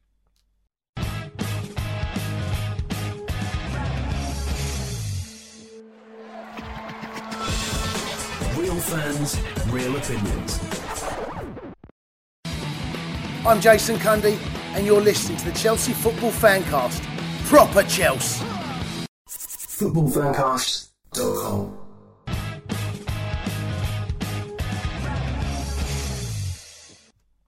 Right, welcome back. This is the Chelsea Fancast with me, Stanford Chidge, and I feel it's a bit like Celebrity Squares tonight. Remember, I feel a bit like Les Dawson. It was a great programme. Yeah, Les Dawson or Bob Monkhouse. You remember that? Was it Les Dawson or Bob Monkhouse? I can't remember now. Both. Yeah, Celebrity Squares. So I feel like I've got 9 Chelsea celebrities in front of me. And... Was it Michael Aspel as well for a bit? Or was that something else? I've got to Google this. What was the theme tune to Celebrity Squares? I don't remember, but they all sat in these boxes. They were well ahead of their time. They were clearly thinking of Zoom sometime in the distant future. But anyway, we've got Marco Worrell, who you just heard from there, Martin Wickham, Dane Whittle, Mark Meehan, Jonathan Kidd, fresh with a cup of tea. Good on you, JK. Dan Silver, Tony Glover, and the lovely Dean Mears. Now, this part, as I said, we're going to do our best and worst of the season. Best result, best match. Worst result, worst match. Starting off with probably the most obvious. I think this is the only category, you'll not be surprised to hear, where we have unanimity. Totally. You found it, Marco? Yeah. And? It wasn't what I thought it was. Fair enough. You mixing it up with blankety blank. Blankety blank, blankety blank. Blankety blank.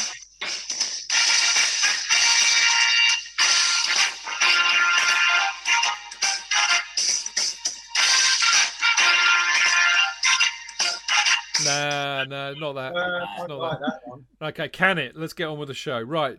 This best match of the season, best result of the season, should I say, total unanimity. Everybody, you will not be amazed to hear. In fact, there are people yet to be discovered in the Amazon rainforest who voted for the Champions League final.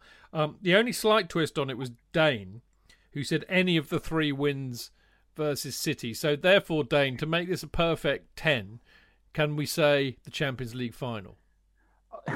Oh, well, without doubt. It was only because each of those 3 games against City, no one gave us a freaking chance. So it was just lovely just sticking it up them. But no. I didn't want it to make it too obvious, like when we've done it before with the 2012 Champions League final. We was like, well, don't vote for that. Tell us about your other great games. But no, we'll take the Champions League final. I mean, in truth, though, there's a distinction between, or difference between best result and best match. And by the way, I'll give you a clue. Best match was also the Champions League final, with one honourable exception. But I do think it was the best result because come on, we're honest with each other. I know that. I don't think any of us really genuinely thought that we would pull it off. I really don't believe that any of us really genuinely thought that we'd pull it off. But did you think we would win in the semi-final against City? Did you think we'd win away at the Emirates against City? No one did. Hang on. Changed his tactics 3 times. Yeah, I tell you what, in the league and the cup, yes, because Pep didn't put his best side out for either of those 2 games. And we all know that what City crave more than anything else is the Champions League. So I kind of thought, that they will go all out to win that. And I felt that we had a puncher's chance, but that was about it. And so did the media, so did all the pundits, and we were totally written off. So I think in that context, it was very happily and easily the best result for me because, it wasn't just that we weren't expected to win. It was the way we played. We were superb. I mean, Jonathan was lucky enough to be there, as was Martin. I don't think any of us around the table managed to, but I mean, we played brilliantly, didn't we, Jay? I mean, we did this to death for about 5 hours on the Champions League Aftermath show, so I don't want to revisit that, but we were brilliant. We played brilliantly. It was a genius performance, and I'm just basking in the effects of it still. Just quite remarkable. Actually, the best quote I saw of the Champions League final was, if both teams took their chances, Chelsea would have won 3-0. There you go. Yeah, because we didn't give them a sniff. We were fucking superb that night. So there you go. I think quite rightly the best result, and I think quite rightly the best match as well, although I have to love and respect Martin Wickham for saying Real Madrid at home. I think I know why you have, but I'd rather hear it from you. Well, I interpreted best match as best performance, as opposed to best result. So, as fantastic as the Champions League final was, I think we could have stuck 5 on Real Madrid in that game. 13 times European champions, and we played them off the pitch. That was my logic. Yeah, fair enough. Dan, are you just chewing your pen or waiting for? Chewing my pen. Okay, I just think, fair enough. Just a thoroughly enjoyable 90 minutes. And the minute I saw the City teams and the Chelsea teams, I thought, we've got this, because the arrogance of the man. And he said the first week, so confident. I'm so confident we're going to win. That's good impression, Dan. But he's not too far off. To be very fair, we asked the lovely David Walker, who's he's become a bit of a favourite of ours. He's been on here 3 times because we played them so bloody much recently. I asked him that. I said, was Pep being arrogant in that presser? And he said, no. What the clip you've seen is out of context. He was talking about, are you worried about what the referees might do? And he was really saying, no, I'm not. It's up to my players to just be that, and I'm really confident that's what they'll do. So there you go. Anyway, moving on. This is the fun bit. The worst result. Again, actually, this is interesting. I mean, 1, 2, 3, 4, 5, 6 of us went for the FA Cup final, but it wasn't the only one. There's JK went for Arsenal at home. Tony went for Arsenal at home. Dane went for Arsenal away, and Dan went for West Brom at home. I'm going to start with the cup final, just pitching in my own thing, and I thought about this because I thought there were worse results per se. I thought, oh no, hang on, I can't remember being in such a bad mood after a Chelsea loss for years. You know, I was so. I mean, I was really pissed off when we lost to Arsenal and we lost the chance of getting the double, but I was there. There's that thing about this season where if you're not there, you are a bit disconnected from it. So it's kind of a bit easier to just go, what the fuck, you know. Not the FA Cup final. It hung around like a bad smell for me for an entire week. And I'll be honest with you, that's quite unusual. I mean, I'm not like Cheltel, who used to like sit in a dark room and not speak to anybody for a week. I'm quite good at bouncing back, but it really fucking hurt. And it really, really pissed me off in a way that losing a football match for with Chelsea hasn't done for a long time. So I can understand why we voted for that. I wonder if people were feeling the same, Martin. Yeah, well, I was in the ground. You were there, weren't you? It pissed me off no end. It was a combination of, the late VAR decision, frankly, some of the nauseating hypocrisy around Leicester City being some massive underdog story when they're funded by a Thai billionaire. It just wound me up no end. And this whole thing of it saving football was just absolutely sickening. The fact is, as well, for the most part, we didn't turn up. I can't. At the same time, Kasper Schmeichel has to make 2 world-class saves at the end, and if that equaliser isn't ruled out, I think we take it in extra time. Yeah, no, there was the VAR as well. I mean, Marco, you made a thing of this as well. I mean, one of the things I didn't add was that the other thing. Well, I remember we talked about it at the time, but I had a suspicion that Tuchel had longed it off because he had his eyes on the top 4 in the Champions League, and that pissed me off too because the cup's really important to us, isn't it?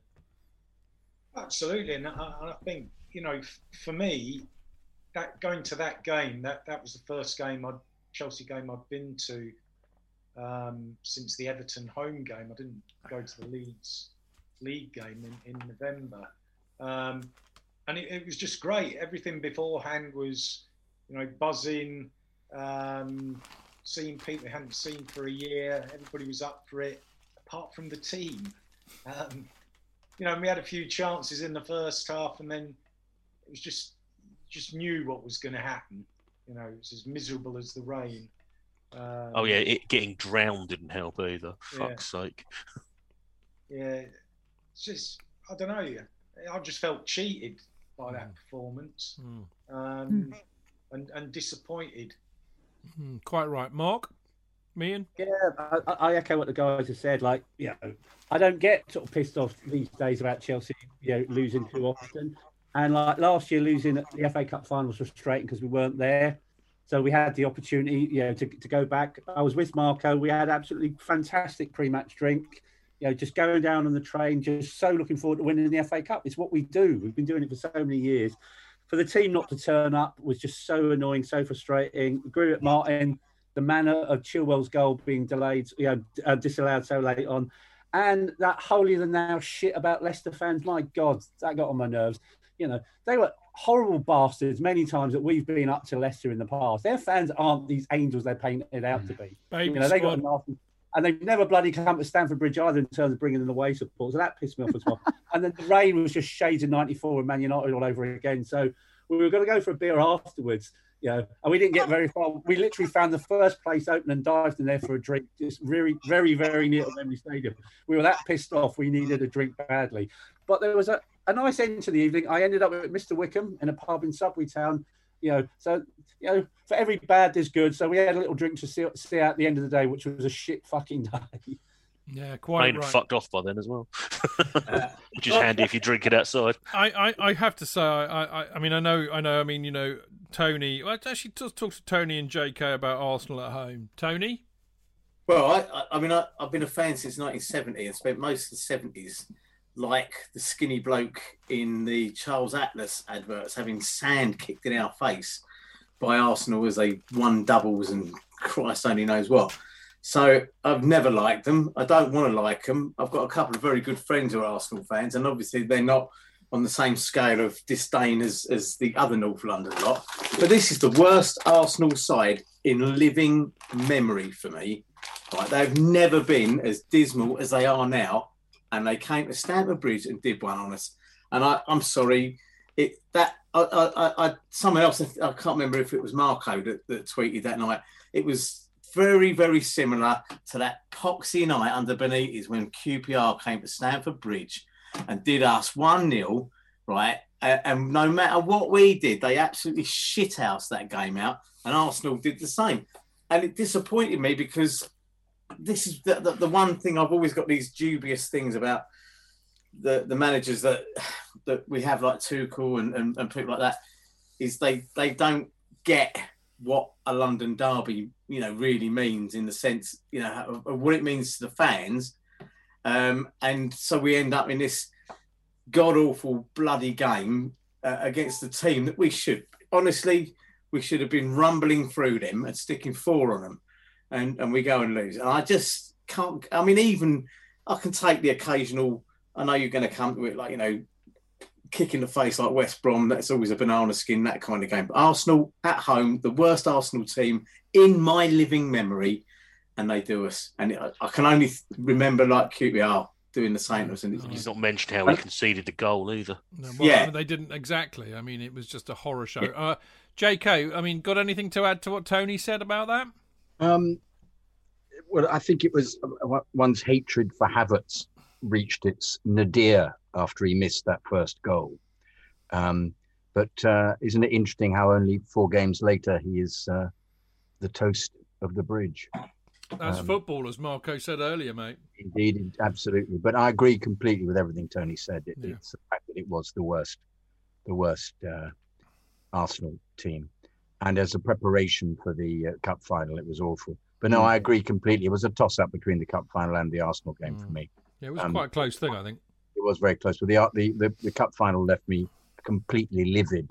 But so did the Arsenal game. So in the end, yeah, you went for the slightly the Arsenal took the edge on the lividness. Worst match. I mean, West Brom at home got the majority of the votes. 1, 2, 3, 4. Arsenal at home came in. Arsenal away again. Leicester away. Clayton went for Leicester away, and I can understand why he did. I've got to ask Dean about Fulham away. I mean, I know it was turgid. Is that what you were going for? Well, that was the game where sort of, for me, it was like, that's the end of Lampard. Fulham down to 10 men, the worst team in the Premier League. Well, one of the worst teams in the Premier League. And we looked clueless. We looked like we didn't know what we were doing. And, sadly, it looked like a reflection of the manager at the time. And, for me, that was the end. And it proved to be, really, didn't it? In a way, I suppose it did. I mean, Dane, you went for City at home when we got dubbed 3-1. I mean, similarly for you?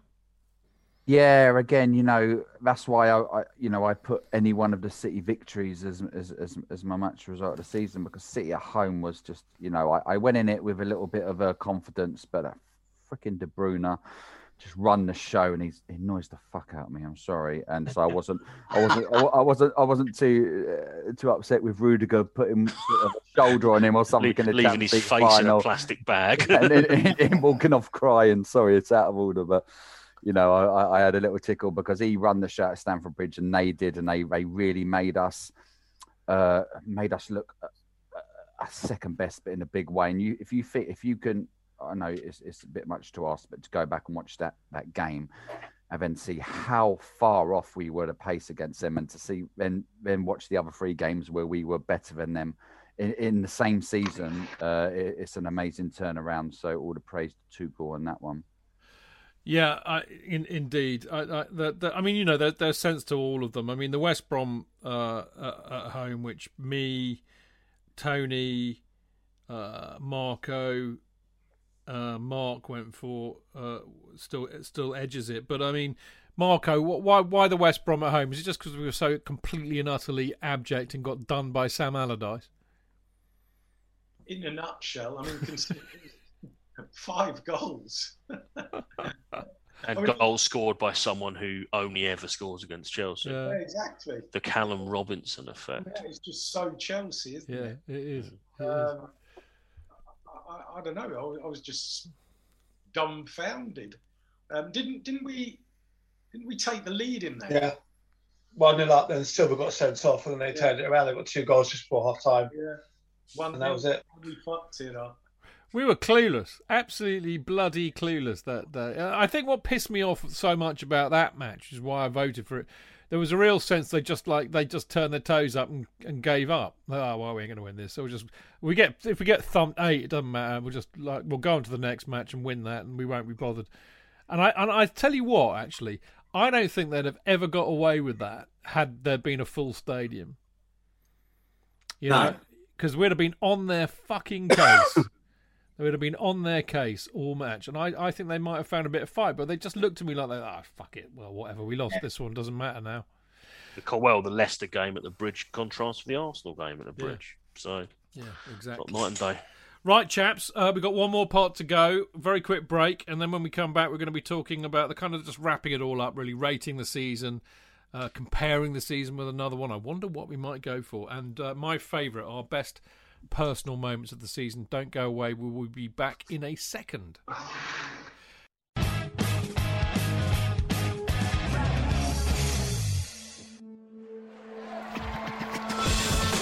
Real fans, real opinions. I'm Jason Cundy, and you're listening to the Chelsea Football Fancast. Up the Chelsea! Footballfancast.com.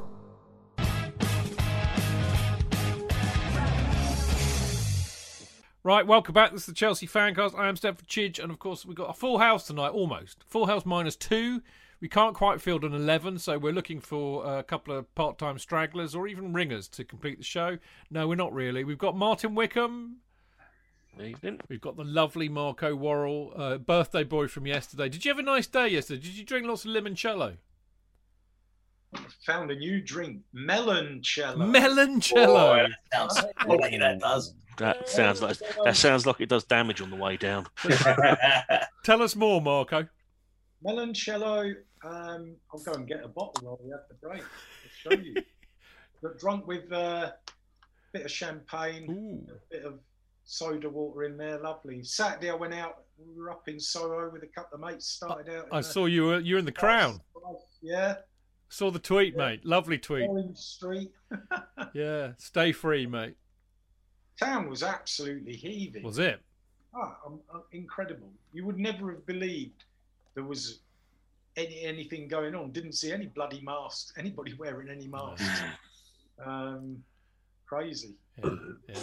I see that they've pedestrianised a lot of Soho at the weekend. I mean, all the way along.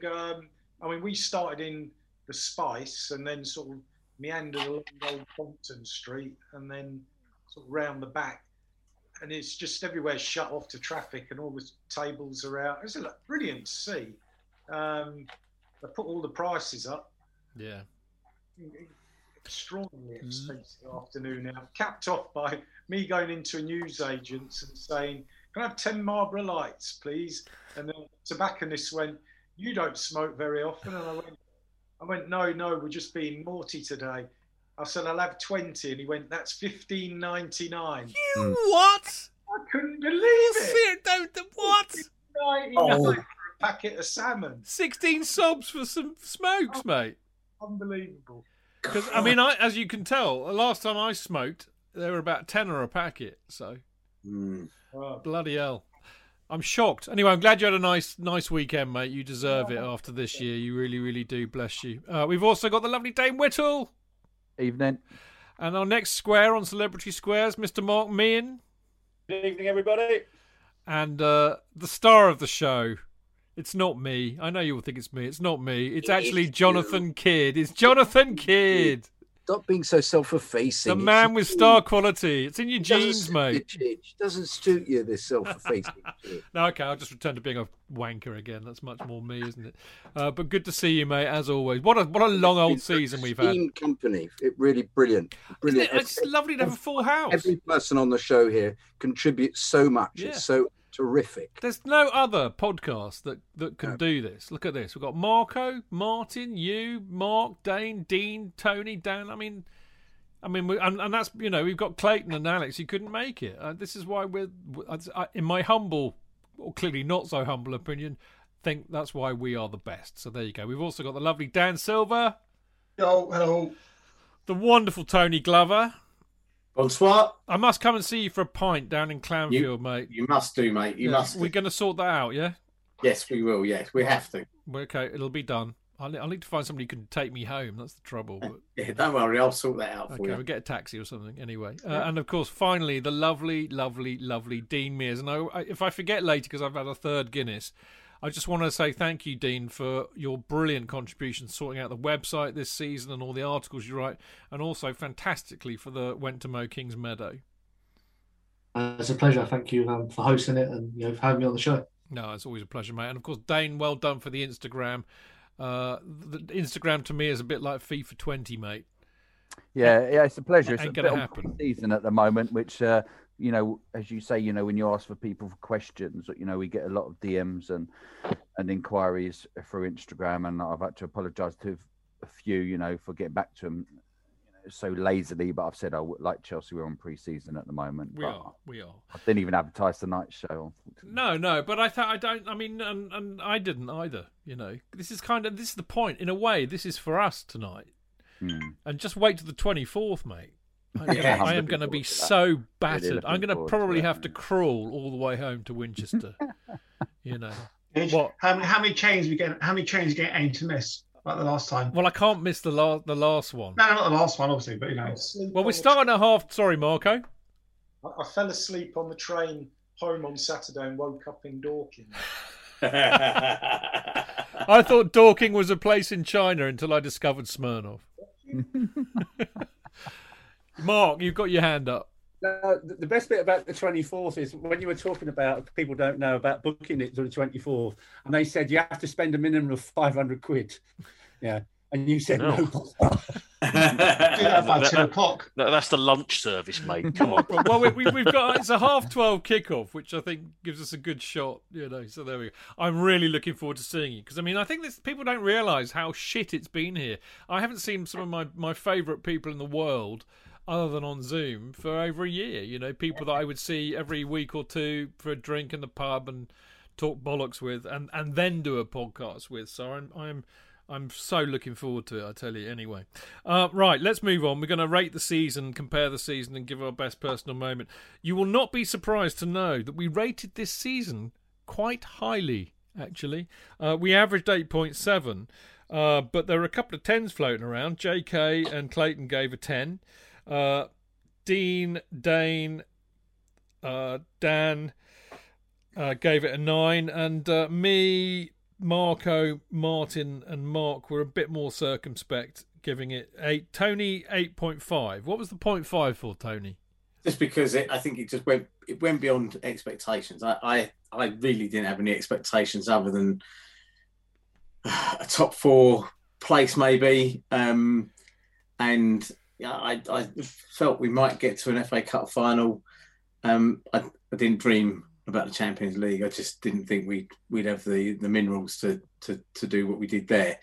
And you know, any season with a trophy is good, and I think the last one we got was Sarri, wasn't it? Wasn't it the Can't remember that one. Does it count? Yeah, Europa League one, was it? I think the final in Baku that a handful of people could get to. Yeah, and I think, you know, it's been a bit of a disappointment. Not a disappointment, since we all knew there was a rebuild that needed to be done. There needed to be stuff done. So yeah, I think it has gone beyond my expectations. And I think if I was picking any trophy next year, I want the Premier League. I couldn't give a fuck about any of the others. I want the Premier League. I want that one back. I want our name on that one. Yeah, I do, and I don't care too much about any of the others really. The Champions League, World Cup, but you know, the fact that we've now got the 2 stars, the fact that we're the only team in London to have any stars, is a joy. It's a sheer joy, because a lot of my friends are either Spurs or Arsenal or, you know, West Ham and that sort of stuff, and so it's a joy to be able to say it doesn't even matter if one of you win it once. Because we've still done it twice and before you. I mean, it's really. I sit here feeling a bit cheerless, saying we've given this season on average 8.7, and I think there's a very good case to be made for saying we should give this season 11 in proper Spinal Tap meanings. You know, because let's be honest. You know, and I alluded to this, Marco, didn't I, at the beginning? This has been. I mean, and I love you for so many things, but I think for the appropriate use of the word glorious unpredictability, which I think you coined better than everybody else, there is no other season quite like this one in terms of the mentalness of it. Even 2012 is not quite as mental as this season in terms of up and downness, add in COVID and the pandemic not being there, all of that. And then getting this mad bloody German who's brilliant, turns it all around, and we win the bloody Champions League. And I think we're being a bit too nonchalant here. I think we need to lose this nonchalance and go absolutely mental and apeshit and say we won the fucking Champions League when we might not have even finished in the top 4. God damn it! It's superb, isn't it? Only incredible. Well, by the way, what happens about? Does the 5th place team now qualify? Or? No, I don't know. Who cares? No, they don't know. Fuck them. I don't care. Marco, what were you going to say? Well, I was just going to say it's a Chelsea thing, isn't it? It is. There's no other team consistently upsets the apple cart, confounds the critics, pisses people off, mate. Window. Than Chelsea. Yeah, it's wonderful. It's lovely, and I still testify. I would testify to this, that the reason we won the Champions League was that I made a decision before the game to renew my season ticket, and I got myself into a stupor that was, if I don't renew my season ticket before the game, we won't win it. So I kind of put myself in a position where I had to commit, and I did. But, I mean, I think it's been an amazing season. I really, really do. And as I said, I feel a bit churlish that we've only given it 8.7. I mean, in terms of a comparison, having said about 5 times tonight, well, we have unanimity here and everybody voted for it, and of course then realised that other people didn't. I'm about to say the same for the fact that we've all compared this to 2012, understandably, not just because we won the Champions League, but because it was a roller coaster. The only person who didn't put anything was JK. I didn't understand the question. Compare the what is there a season that reminds you, or that this season reminds you of? Yeah, I didn't get that from compare the season. 1912 or something. I don't know. I just didn't get that. I saw compare the season, and I thought okay, it's appalling English. I grant you. Yeah, but I suppose 2012 makes sense now that you mention it. I noticed everybody else put 2012, and I thought I still don't know. I think I'm missing something here. So, you were Arsenal fan in 2012. Well, no, but there isn't any other season that you couldn't compare it with. There isn't any other. Is it incomparable? Is that what you're saying? Is this season incomparable? Well, it's like asking. It's like saying. Similarly, rate the season, as you said, Chidge. It's just, you know, we won the Champions League. I don't know how twice.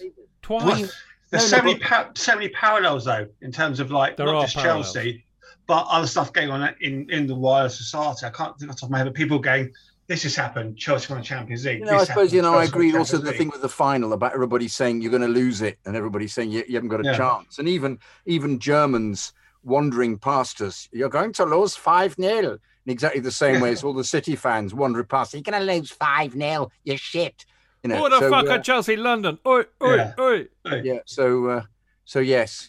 But I'll keep going about this. You know that we are champions of Europe. I mean, for goodness sake, this just. Do you know what? I've decided something in the off season. If I can find somebody who can like fart around with the original graphics I've got. But if you think about our logo, which is the Guinness and the celery with Chelsea Fancast on the Guinness glass on the background of the Matthew Harding. Or as Dave likes to say, the Matthew, get it right. I'm thinking I might put 2 stars either side of that pint of Guinness. 2 gold stars. Perfect. Do you think we should do that? 100%. Fucking right. Okay, I'll do go that get on on Canva, it. Chidge. What? I can do that on Canva for you. What about 2 pints of Guinness? And a packet of crisps, please. It's bloody incredible. I mean, I think we won Champions League twice. Actually, no, I wasn't thinking of the Champions League, Dan. I was thinking of doing it kind of retroactively about the fact that we've won 2 awards. Oh yeah, true. I mean, yeah. I'm glad Chelsea have caught up finally. You know, is it the Chichpians League? That's pretty good. I think I'm going to get that done. That's great. Okay, look. Okay, I think we can all decide that it does compare rather beautifully with 2012. Now, this is the bit that I've been most looking forward to all night because this is personal. This is where we all give out our favourite personal moment of the season. And I'm going to start with good old Dino. Dino? Yeah, mine was going back in November to the Leeds game, one of the first 2,000 back, because personally I've been someone that's taken the opportunity to go for granted and miss games when I've had stuff on, and not really give it a second thought, and then all of a sudden you can't go and no one can go. Then to have the opportunity to be one of the first back, and it was such a special game. The atmosphere was amazing. Seeing Frank and the boys beat Leeds obviously was very special. Yeah, just to be there and have the opportunity again when you weren't sure if you were going to be able to for how long. Since then I haven't been, and other people have had the opportunity to, but being back at the Bridge was definitely the highlight of the season for me. Yeah, understandably so in this funny old season. Dane, you were a bit cryptic about yours. Yeah, no, it was the plus and minus of not going. I haven't missed the final since the 1986. Obviously, last time we beat Man City in the final. I've had a bit of a shit year, shit few months. And I made the decision. I had it in the basket.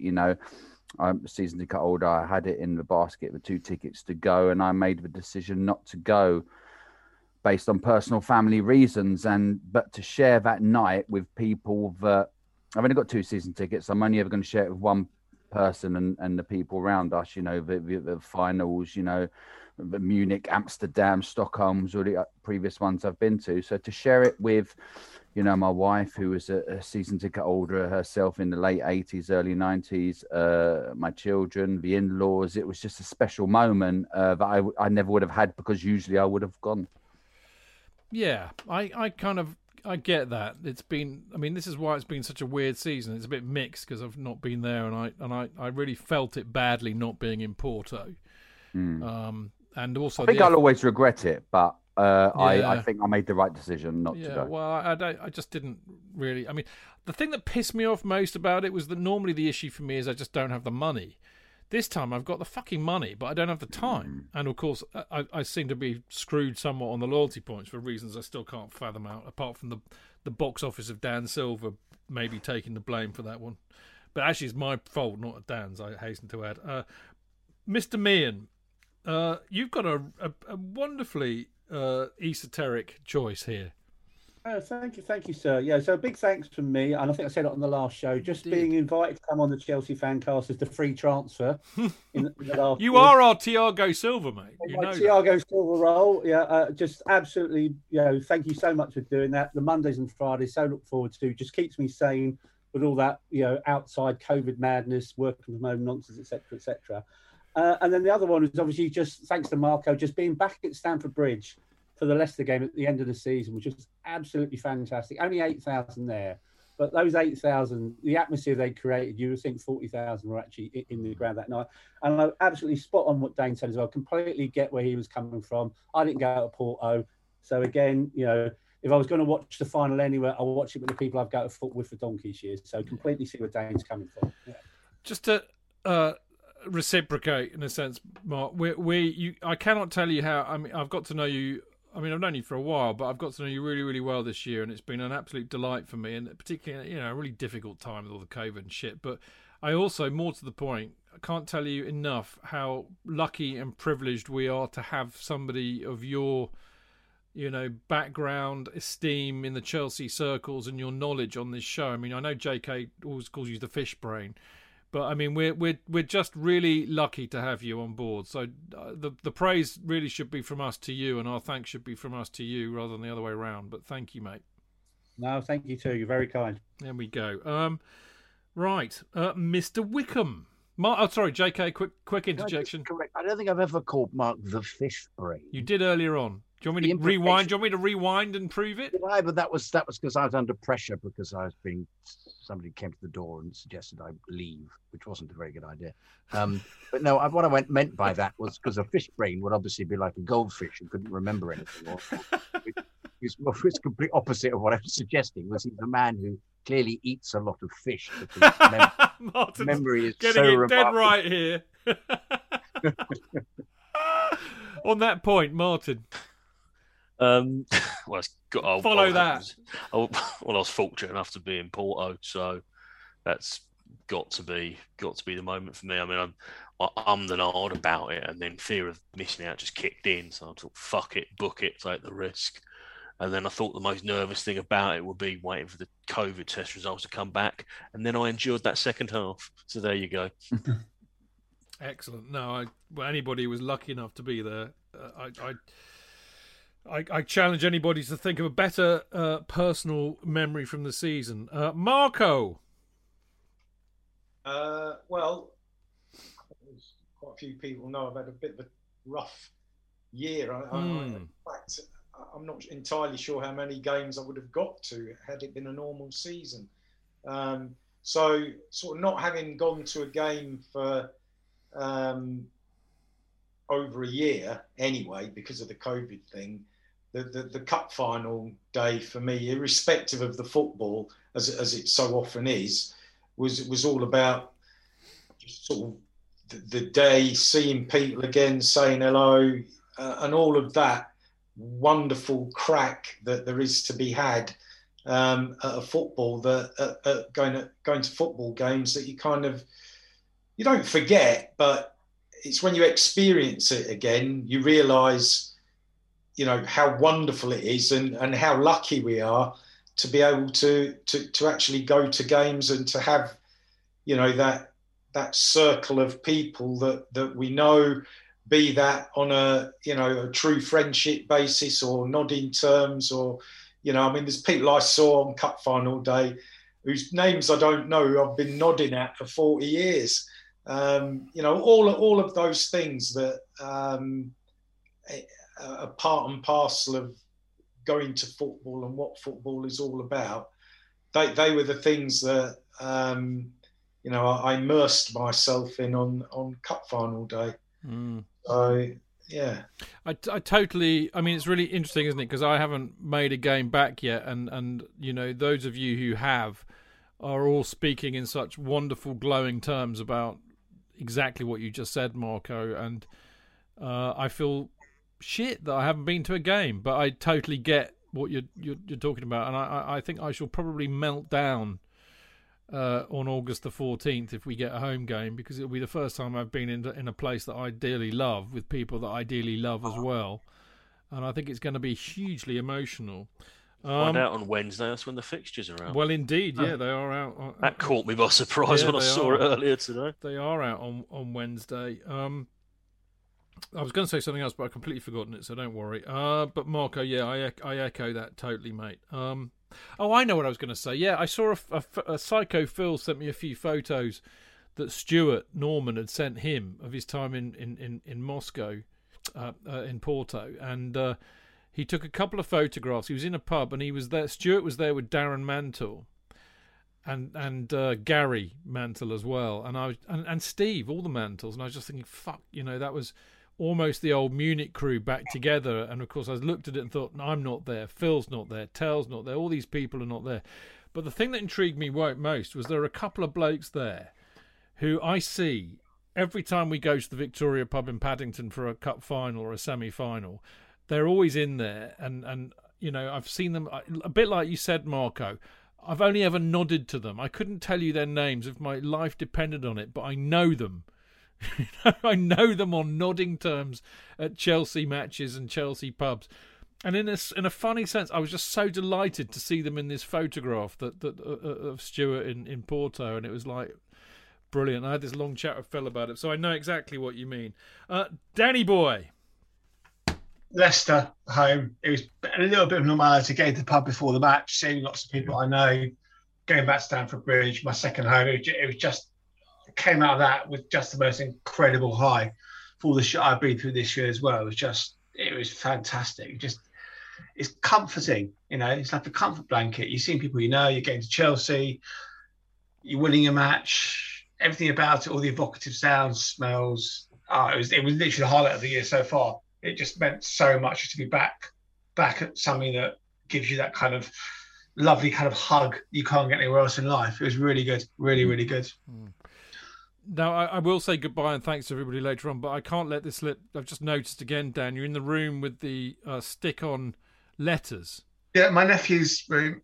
Yeah. I mean, have you ever been tempted to kind of, write some particularly interesting things using the letters on the wall? Unfortunately, they're stuck to the wall. They're not ones you can peel off, because I've definitely written like "fuck Tottenham" or something. Yeah, that's kind of what I was thinking. Anyway, all right, I'll let you off in that case.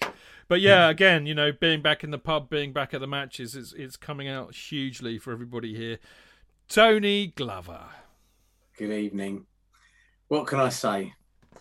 I was in Brecon, and after a long awaited break, because obviously the last break we had in Brecon coincided with the sad passing of my father-in-law, and we had to come home early and like that. So I was looking forward to it, because I was starting to turn into an absolute basket case who just sat in front of screens all day long and whatever. And when we got there was no signal, no mobile signal on any of the operators. There was Sky TV, but they didn't have the sports package or BT Sport. I tried streaming BT Sport from home to my iPad over the Wi-Fi, only to find that the off-network streaming is blocked by Virgin Media or BT Sport. And the only way I could sign up to watch the game was to agree to pay 27 quid a month or whatever it was to BT Sport. So failing all of that and knowing that there were no pubs anywhere within 10 miles that were showing the Champions League final, I decided to fucking switch everything off and go and sit in this glorious hot tub on this balmy summer's evening with some Prosecco and my family, and we just chatted shit. And it took my mind completely away from the game until about 10 minutes before the end of the game. We decided we'd had enough, because we were starting to look a bit prune-like with the effects of the hot tub. And I went up, had a quick shower, came downstairs, I thought, oh, fuck it, I've got to look at my phone. Right? I've got to go look and see if there's anything on there on the Wi-Fi. Not enough Wi-Fi to stream, but enough to get messages. And I saw something in, I think it might have been, it was either in the Fancast WhatsApp group or the virtual pub group. I can't remember which one it was. And I hit the button, and it was Chidge singing, "We won it again, we won it again, fuck off Tottenham, we won it again." And I thought, oh, that's promising. The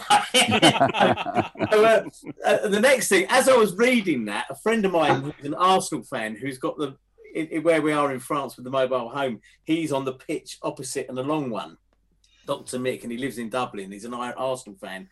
And we have this kind of like letters to each other every week. We converse on football week in, week out, and our politics and all sorts of stuff. So there's quite a tomb of writings that has been building. And as I was playing that back, up popped the Gmail notification from Dr. Mickey Whelan, and it just said, "Well done, great performance." And so at that point, I thought, well, that does look good now. So I've got Chief singing we won it again. I've got Dr. Mick telling us that we've won it again. I'm half cut, of course, on Prosecco, and I think cider. I can't remember what I was drinking in the hot tub. And so it was then a mad scrabble to find any fucking sports channel or channel with news and clips or anything on it. But yeah, it was good. I got to say, I missed the excitement of the live match, but it was also the most stress-free, relaxing cup final I've ever sat through in my entire fucking life. So it was a beautiful moment. I didn't have a victory cigar because I didn't have any cigars with me, and I'd forgotten my vape. But I did raise a glass of bubbly, and my son-in-law walked into the room, and he's a Fulham fan, and I just said to him, I can't even say to you, oh, one day, son, this will all be yours. Because he fucking won't, because you support Fulham. Oh, brilliant, Tony. Well, I mean, it's just on the WhatsApp group thing. I mean, I think the WhatsApp group has been great fun this year, because so many of us have not been at the matches. And, of course, and I'm very conscious of the fact that if we were at the matches, none of the WhatsApp group during the matches would be going on, and I wouldn't be writing notes during the game because I'd be far too pissed and preoccupied with the game. And there's a uniqueness to that this season, but it's been a real pleasure and a joy. So well done, all of you, for contributing in the way that you have. Now, Clayton's not here, but Clayton says, which is a lovely sentiment, actually, watching all the games with the boy. His wonderful son, Charlie, he's been able to watch every single Chelsea game with him at home this season, which, of course, he wouldn't have been able to do. But he also says Leicester at home, and I think he echoes Mark's comments on that about how wonderful that was to actually, be at a game again and how fantastic the atmosphere was. JK, would you surprise us with your selection? Well, funnily enough, I suggested that it was going to Porto, and unlike the easiest cup final ever for Tony, the second half was, I would say not the second half as such, because we played excellently. It was the last 7 minutes in particular when we were counting down to the 90, and I thought he won't get back 7, but he won't. But what you forget, of course, was he was a proper referee. So he actually added on the correct amount of time for the substitutions and the injuries. So why were we surprised? So to actually have 7 minutes was just hell. And that was when Alex,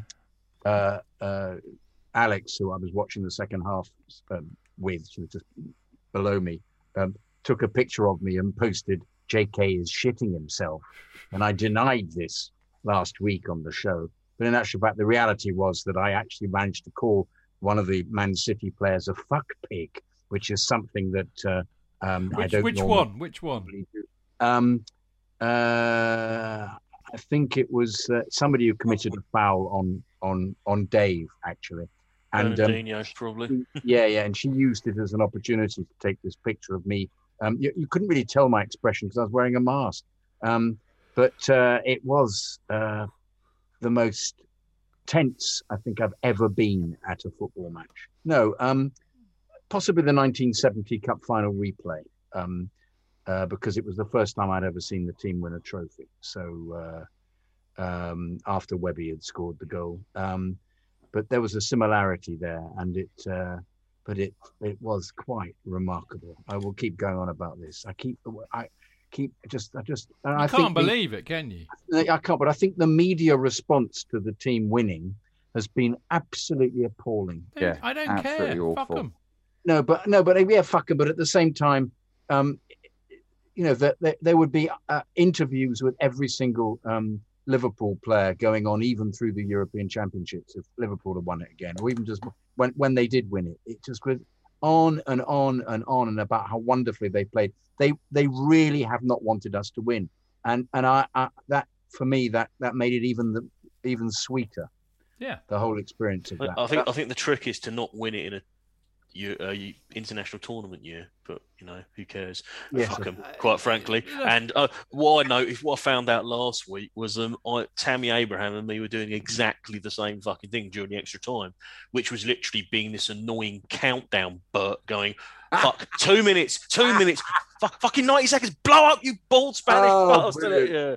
So yeah, I was literally counting down as like, of course, that's got to be 2 minutes. Fuck off, that's 1 minute.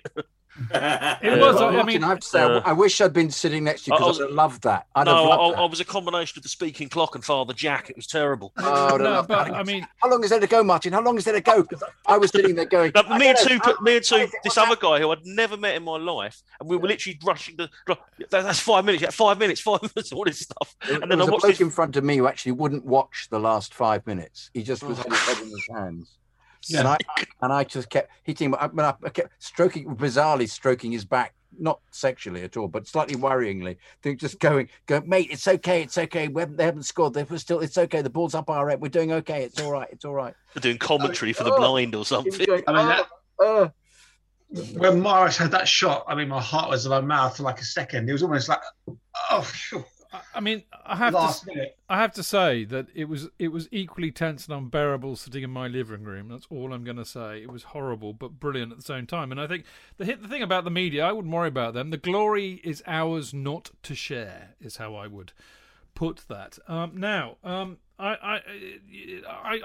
sit here listening very jealously of all of your stories about what it was like to be back at games or being at Porto, things that I'd have loved to have done. So my best personal kind of Chelsea-related moment this season pales into insignificance. But I am particularly proud of managing to honour my promise made before the Champions League final that if we did win, I would, on my own, whilst doing the show, drink a bottle of, as it happens, Canard Duchesne champagne and smoke a Victory Monte Cristo No. 3. And I did honour my promise, did I not, JK? Who else was on the Champions League show? Martin was. Yeah. Mark was. Yeah, you weren't exactly sharing it, were you? It was really hard to, Martin. I know. I know. There was that slight geographical barrier. Yeah, but I think I did very, very well to drink an entire bottle of champagne and smoke a cigar and still do a bloody great big show, which actually I think is one of the most listened to shows we've ever done in modern times. So I think it went down rather well. So a lot of kudos, didn't it, Chidge? It got remarks. New listeners on Twitter saying, "I've just heard this, and it was the best podcast of just listening to people's experiences of watching the game and how the game was playing." We got some very good responses from that. It's what we have always been about and what we are about. But rumours that I will now drink a bottle of champagne and smoke a cigar on every Chelsea Fancast are completely untrue and will not happen. So there you go. A fine way to end what has been just a tremendous, tremendous season. It really has. For Chelsea, obviously, off the pitch, not so much, because for most of the season, we've not been able to go. There are many here. I suspect we've lost a few listeners to COVID. I'm sure many of our listeners have lost loved ones too, and we should never forget that in this season, even though we've been utterly joyous about winning the Champions League again and everything that Tommy Tuchel is doing. But it really has been a great season, and I have to say, from a Fancast point of view, it's. I would say I don't care about how many people listen or what people think of the show. I think it's been one of the most enjoyable and one of the best quality seasons we've had. I think the people that I have assembled as this great team that we have just take it further and further every year. It astonishes me. You are absolutely fucking magnificent, the whole lot of you, and I love you for it. But sadly, that is all we've got time for in terms of live shows this season. Now, over the summer, we will be re-releasing the 50 Years of Chelsea series from 1970 and then carrying on where we left off in 1989. Hopefully, if I get time, we'll also be doing some more My Chelseas with some very interesting guests lined up for that. So look out for those. As I was alluding to a minute ago, I want to personally thank, Liam, Sam and Adam for their brilliant contributions as our kind of resident and regular journalists on the show. Mr. Tweeds, who is now more famous than God, for occasionally deigning us with his presence and occasionally chipping in on the WhatsApp group. But well done, Joe. He's doing great stuff. Marco, one of my favourite people in the world, whose birthday it was yesterday, and is wearing a fabulous Breaking Bad t-shirt. Thank you, Marco, for your contributions this season and your smiley face when you turn up. Always a joy to see that. Tony Glover. Absolute nutcase. I love you to pieces. Well done this season, mate. Yeah, it's been an absolute pleasure. And, mate, we need to get our heads together because I think it would be quite decent of us to travel up on the 24th together as we're only round the corner from each other, really. So if we're going up on the Rattler, let's sort something out and I'll get dropped off at Winchester or something like that, yeah? I think we absolutely have to go up on the Rattler because... Yes. Yeah. Or we can have a beer on the Rattler. Oh, fuck yeah, we get a head start. Yeah, exactly. Yeah, definitely. We'll need it to meet this load of reprobates. I think so. No, I'm looking forward to that. So, Tony, well done. Dean, as I said earlier on, you've been fantastic with all the things you do for the Fancast, but it's been a pleasure having you on all year. Yeah, no, thank you very much, Chidge, and pleasure to be on with everyone, and looking forward to our meet up soon. Yeah, me too. And Dane, who's been brilliant, he's had a tough time this year, but he's been absolutely stoic with us. And your work on Instagram, mate, is phenomenal. If only I understood the bloody thing, but appreciate that. Yeah, no, it's always an absolute pleasure and a privilege to be on with you guys. You know, I'm in awe of all of you. And we had Alex Clayton, Joe Tweeds, and the journalists Liam, Sam, and Adam to that. And let me know about the Rattler because I'm in Chichester. Oh yeah. I decided if I'm going to get the train down or stay at the in-laws or maybe just get a hotel with my wife and then she can go off and do whatever. But yeah, I'm going to keep my options open, but I'm really looking forward to July and seeing you guys and sharing a beer with you. It's tempting to stay up in London, but I'm enamoured of the challenge of trying to get back home.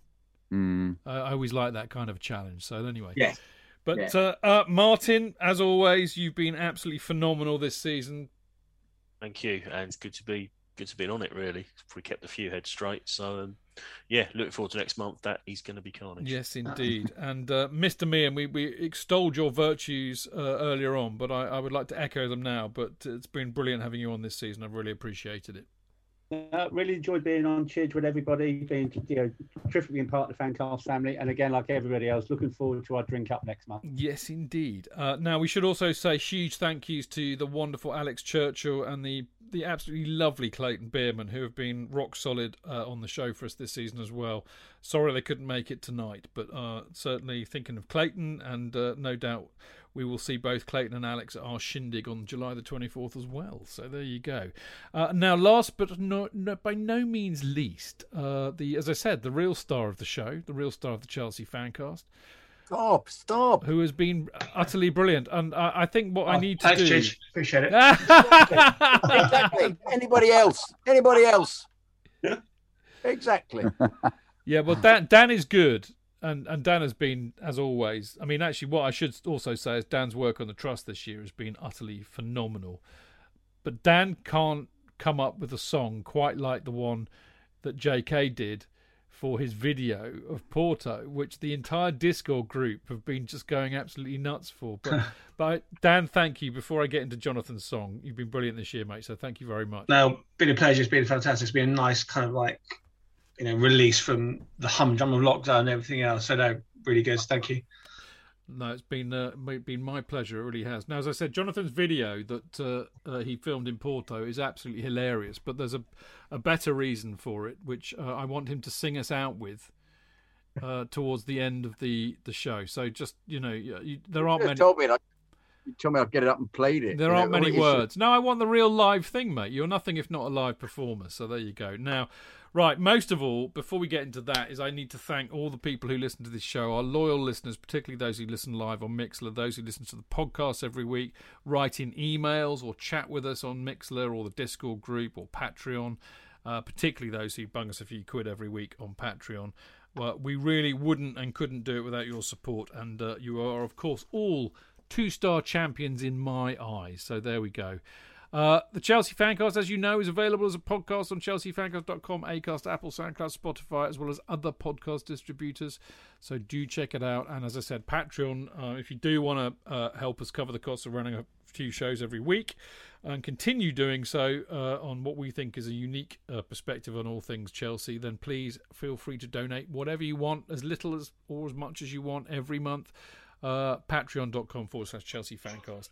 And of course, if you do if you do sign up to Patreon, then obviously you become an immediate member of the Discord group, which is great fun, and I will send you a Kerry Dixon mini banner when I have them. And I hope everybody saw me and Mark Meehan presenting the banner to the Chelsea pensioner the other week. That was fun, wasn't it, Mark? Yeah. But better make sure it's still on the wall when we get there on the 24th of July. Well, you know whose birthday it is on the 24th of July, don't you? Kerry Dixon's. Kerry Dixon's, exactly. He's apparently going to make an appearance at our little shindig. And so is Mr. Cannibal. Yeah. So Canners and Kerry are going to be there. Maybe Spackers? I'll see him on Friday. I'll ask him. Yeah, he's welcome. He's welcome. We'll buy him a beer. I mean, what more do they want? Anyway. That might persuade him. All right. Okay. So there you go. That's Patreon. Of course, emails. Do email us during the season. We'll get them on the show. ChelseaFancast@gmail.com. And of course, you can follow us on Twitter @ChelseaFancast. Me at Stanford Chidge. This is going to be a bit of a memory test. Let's see if I can remember. Marco is Gate17 Marco. @Gate17 Marco. Martin is Martin_Wickham. Dane is DWit9. Mark is Eddie Mac BAWA. Jonathan is Jonathan Kidd. Dean is Dean Mears. Tony is Grocer Jack UK. And Dan is Dan Silv 73. All correct. Don't even need a script. I'm that good. So there you go. Do check them out. They're great. They're great value. Now, I'm going to say my thanks for listening and up the Chelsea bit, and then Jonathan's going to sing us out with his wonderful song.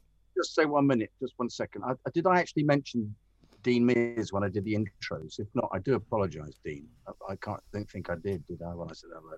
But anyway, just time ago, JK. I'm sorry, yeah, it's true. But I've been Well, I worried nearly about forgot it. Dan at the outro, mate. So, I mean, Whole show, I know. Just to tell you that the incredible journey was 3 pets. I got it wrong. An aging bull terrier, Bodger, spry Labrador retriever, Luath, and Siamese cat, Tao, who were dropped off 250 miles from home. Well, I'm so glad you let us know that, JK, because I would have been festering about that all night. But the listeners would have loved to know that. They'll sleep happier knowing that. All right, so as always, been a brilliant season, an incredible season. It would have not been the same without all of you lot and all the people who listen. So thank you for listening. See you next season. Until then, keep it blue, keep it carefree, and keep it Chelsea. Up the Chelsea! Take it away, JK. We are the champions of Europe. Yeah, we are the champions. Come on, you Chelsea. We are the champions. Na na na na na na. We are the champions.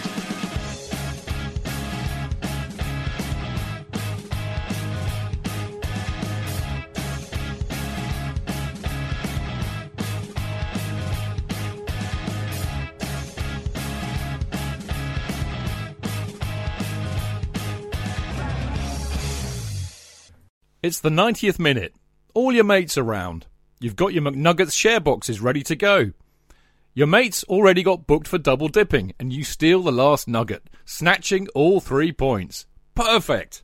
Order McDelivery now on the McDonald's app. You in? At participating restaurants, 18 plus, serving times, delivery fee and terms apply. See mcdonalds.com. Flexibility is great. That's why there's yoga. Flexibility for your insurance coverage is great too. That's why there's United Healthcare Insurance Plans. Underwritten by Golden Rule Insurance Company, United Healthcare Insurance Plans offer flexible, budget-friendly coverage for medical, vision, dental, and more.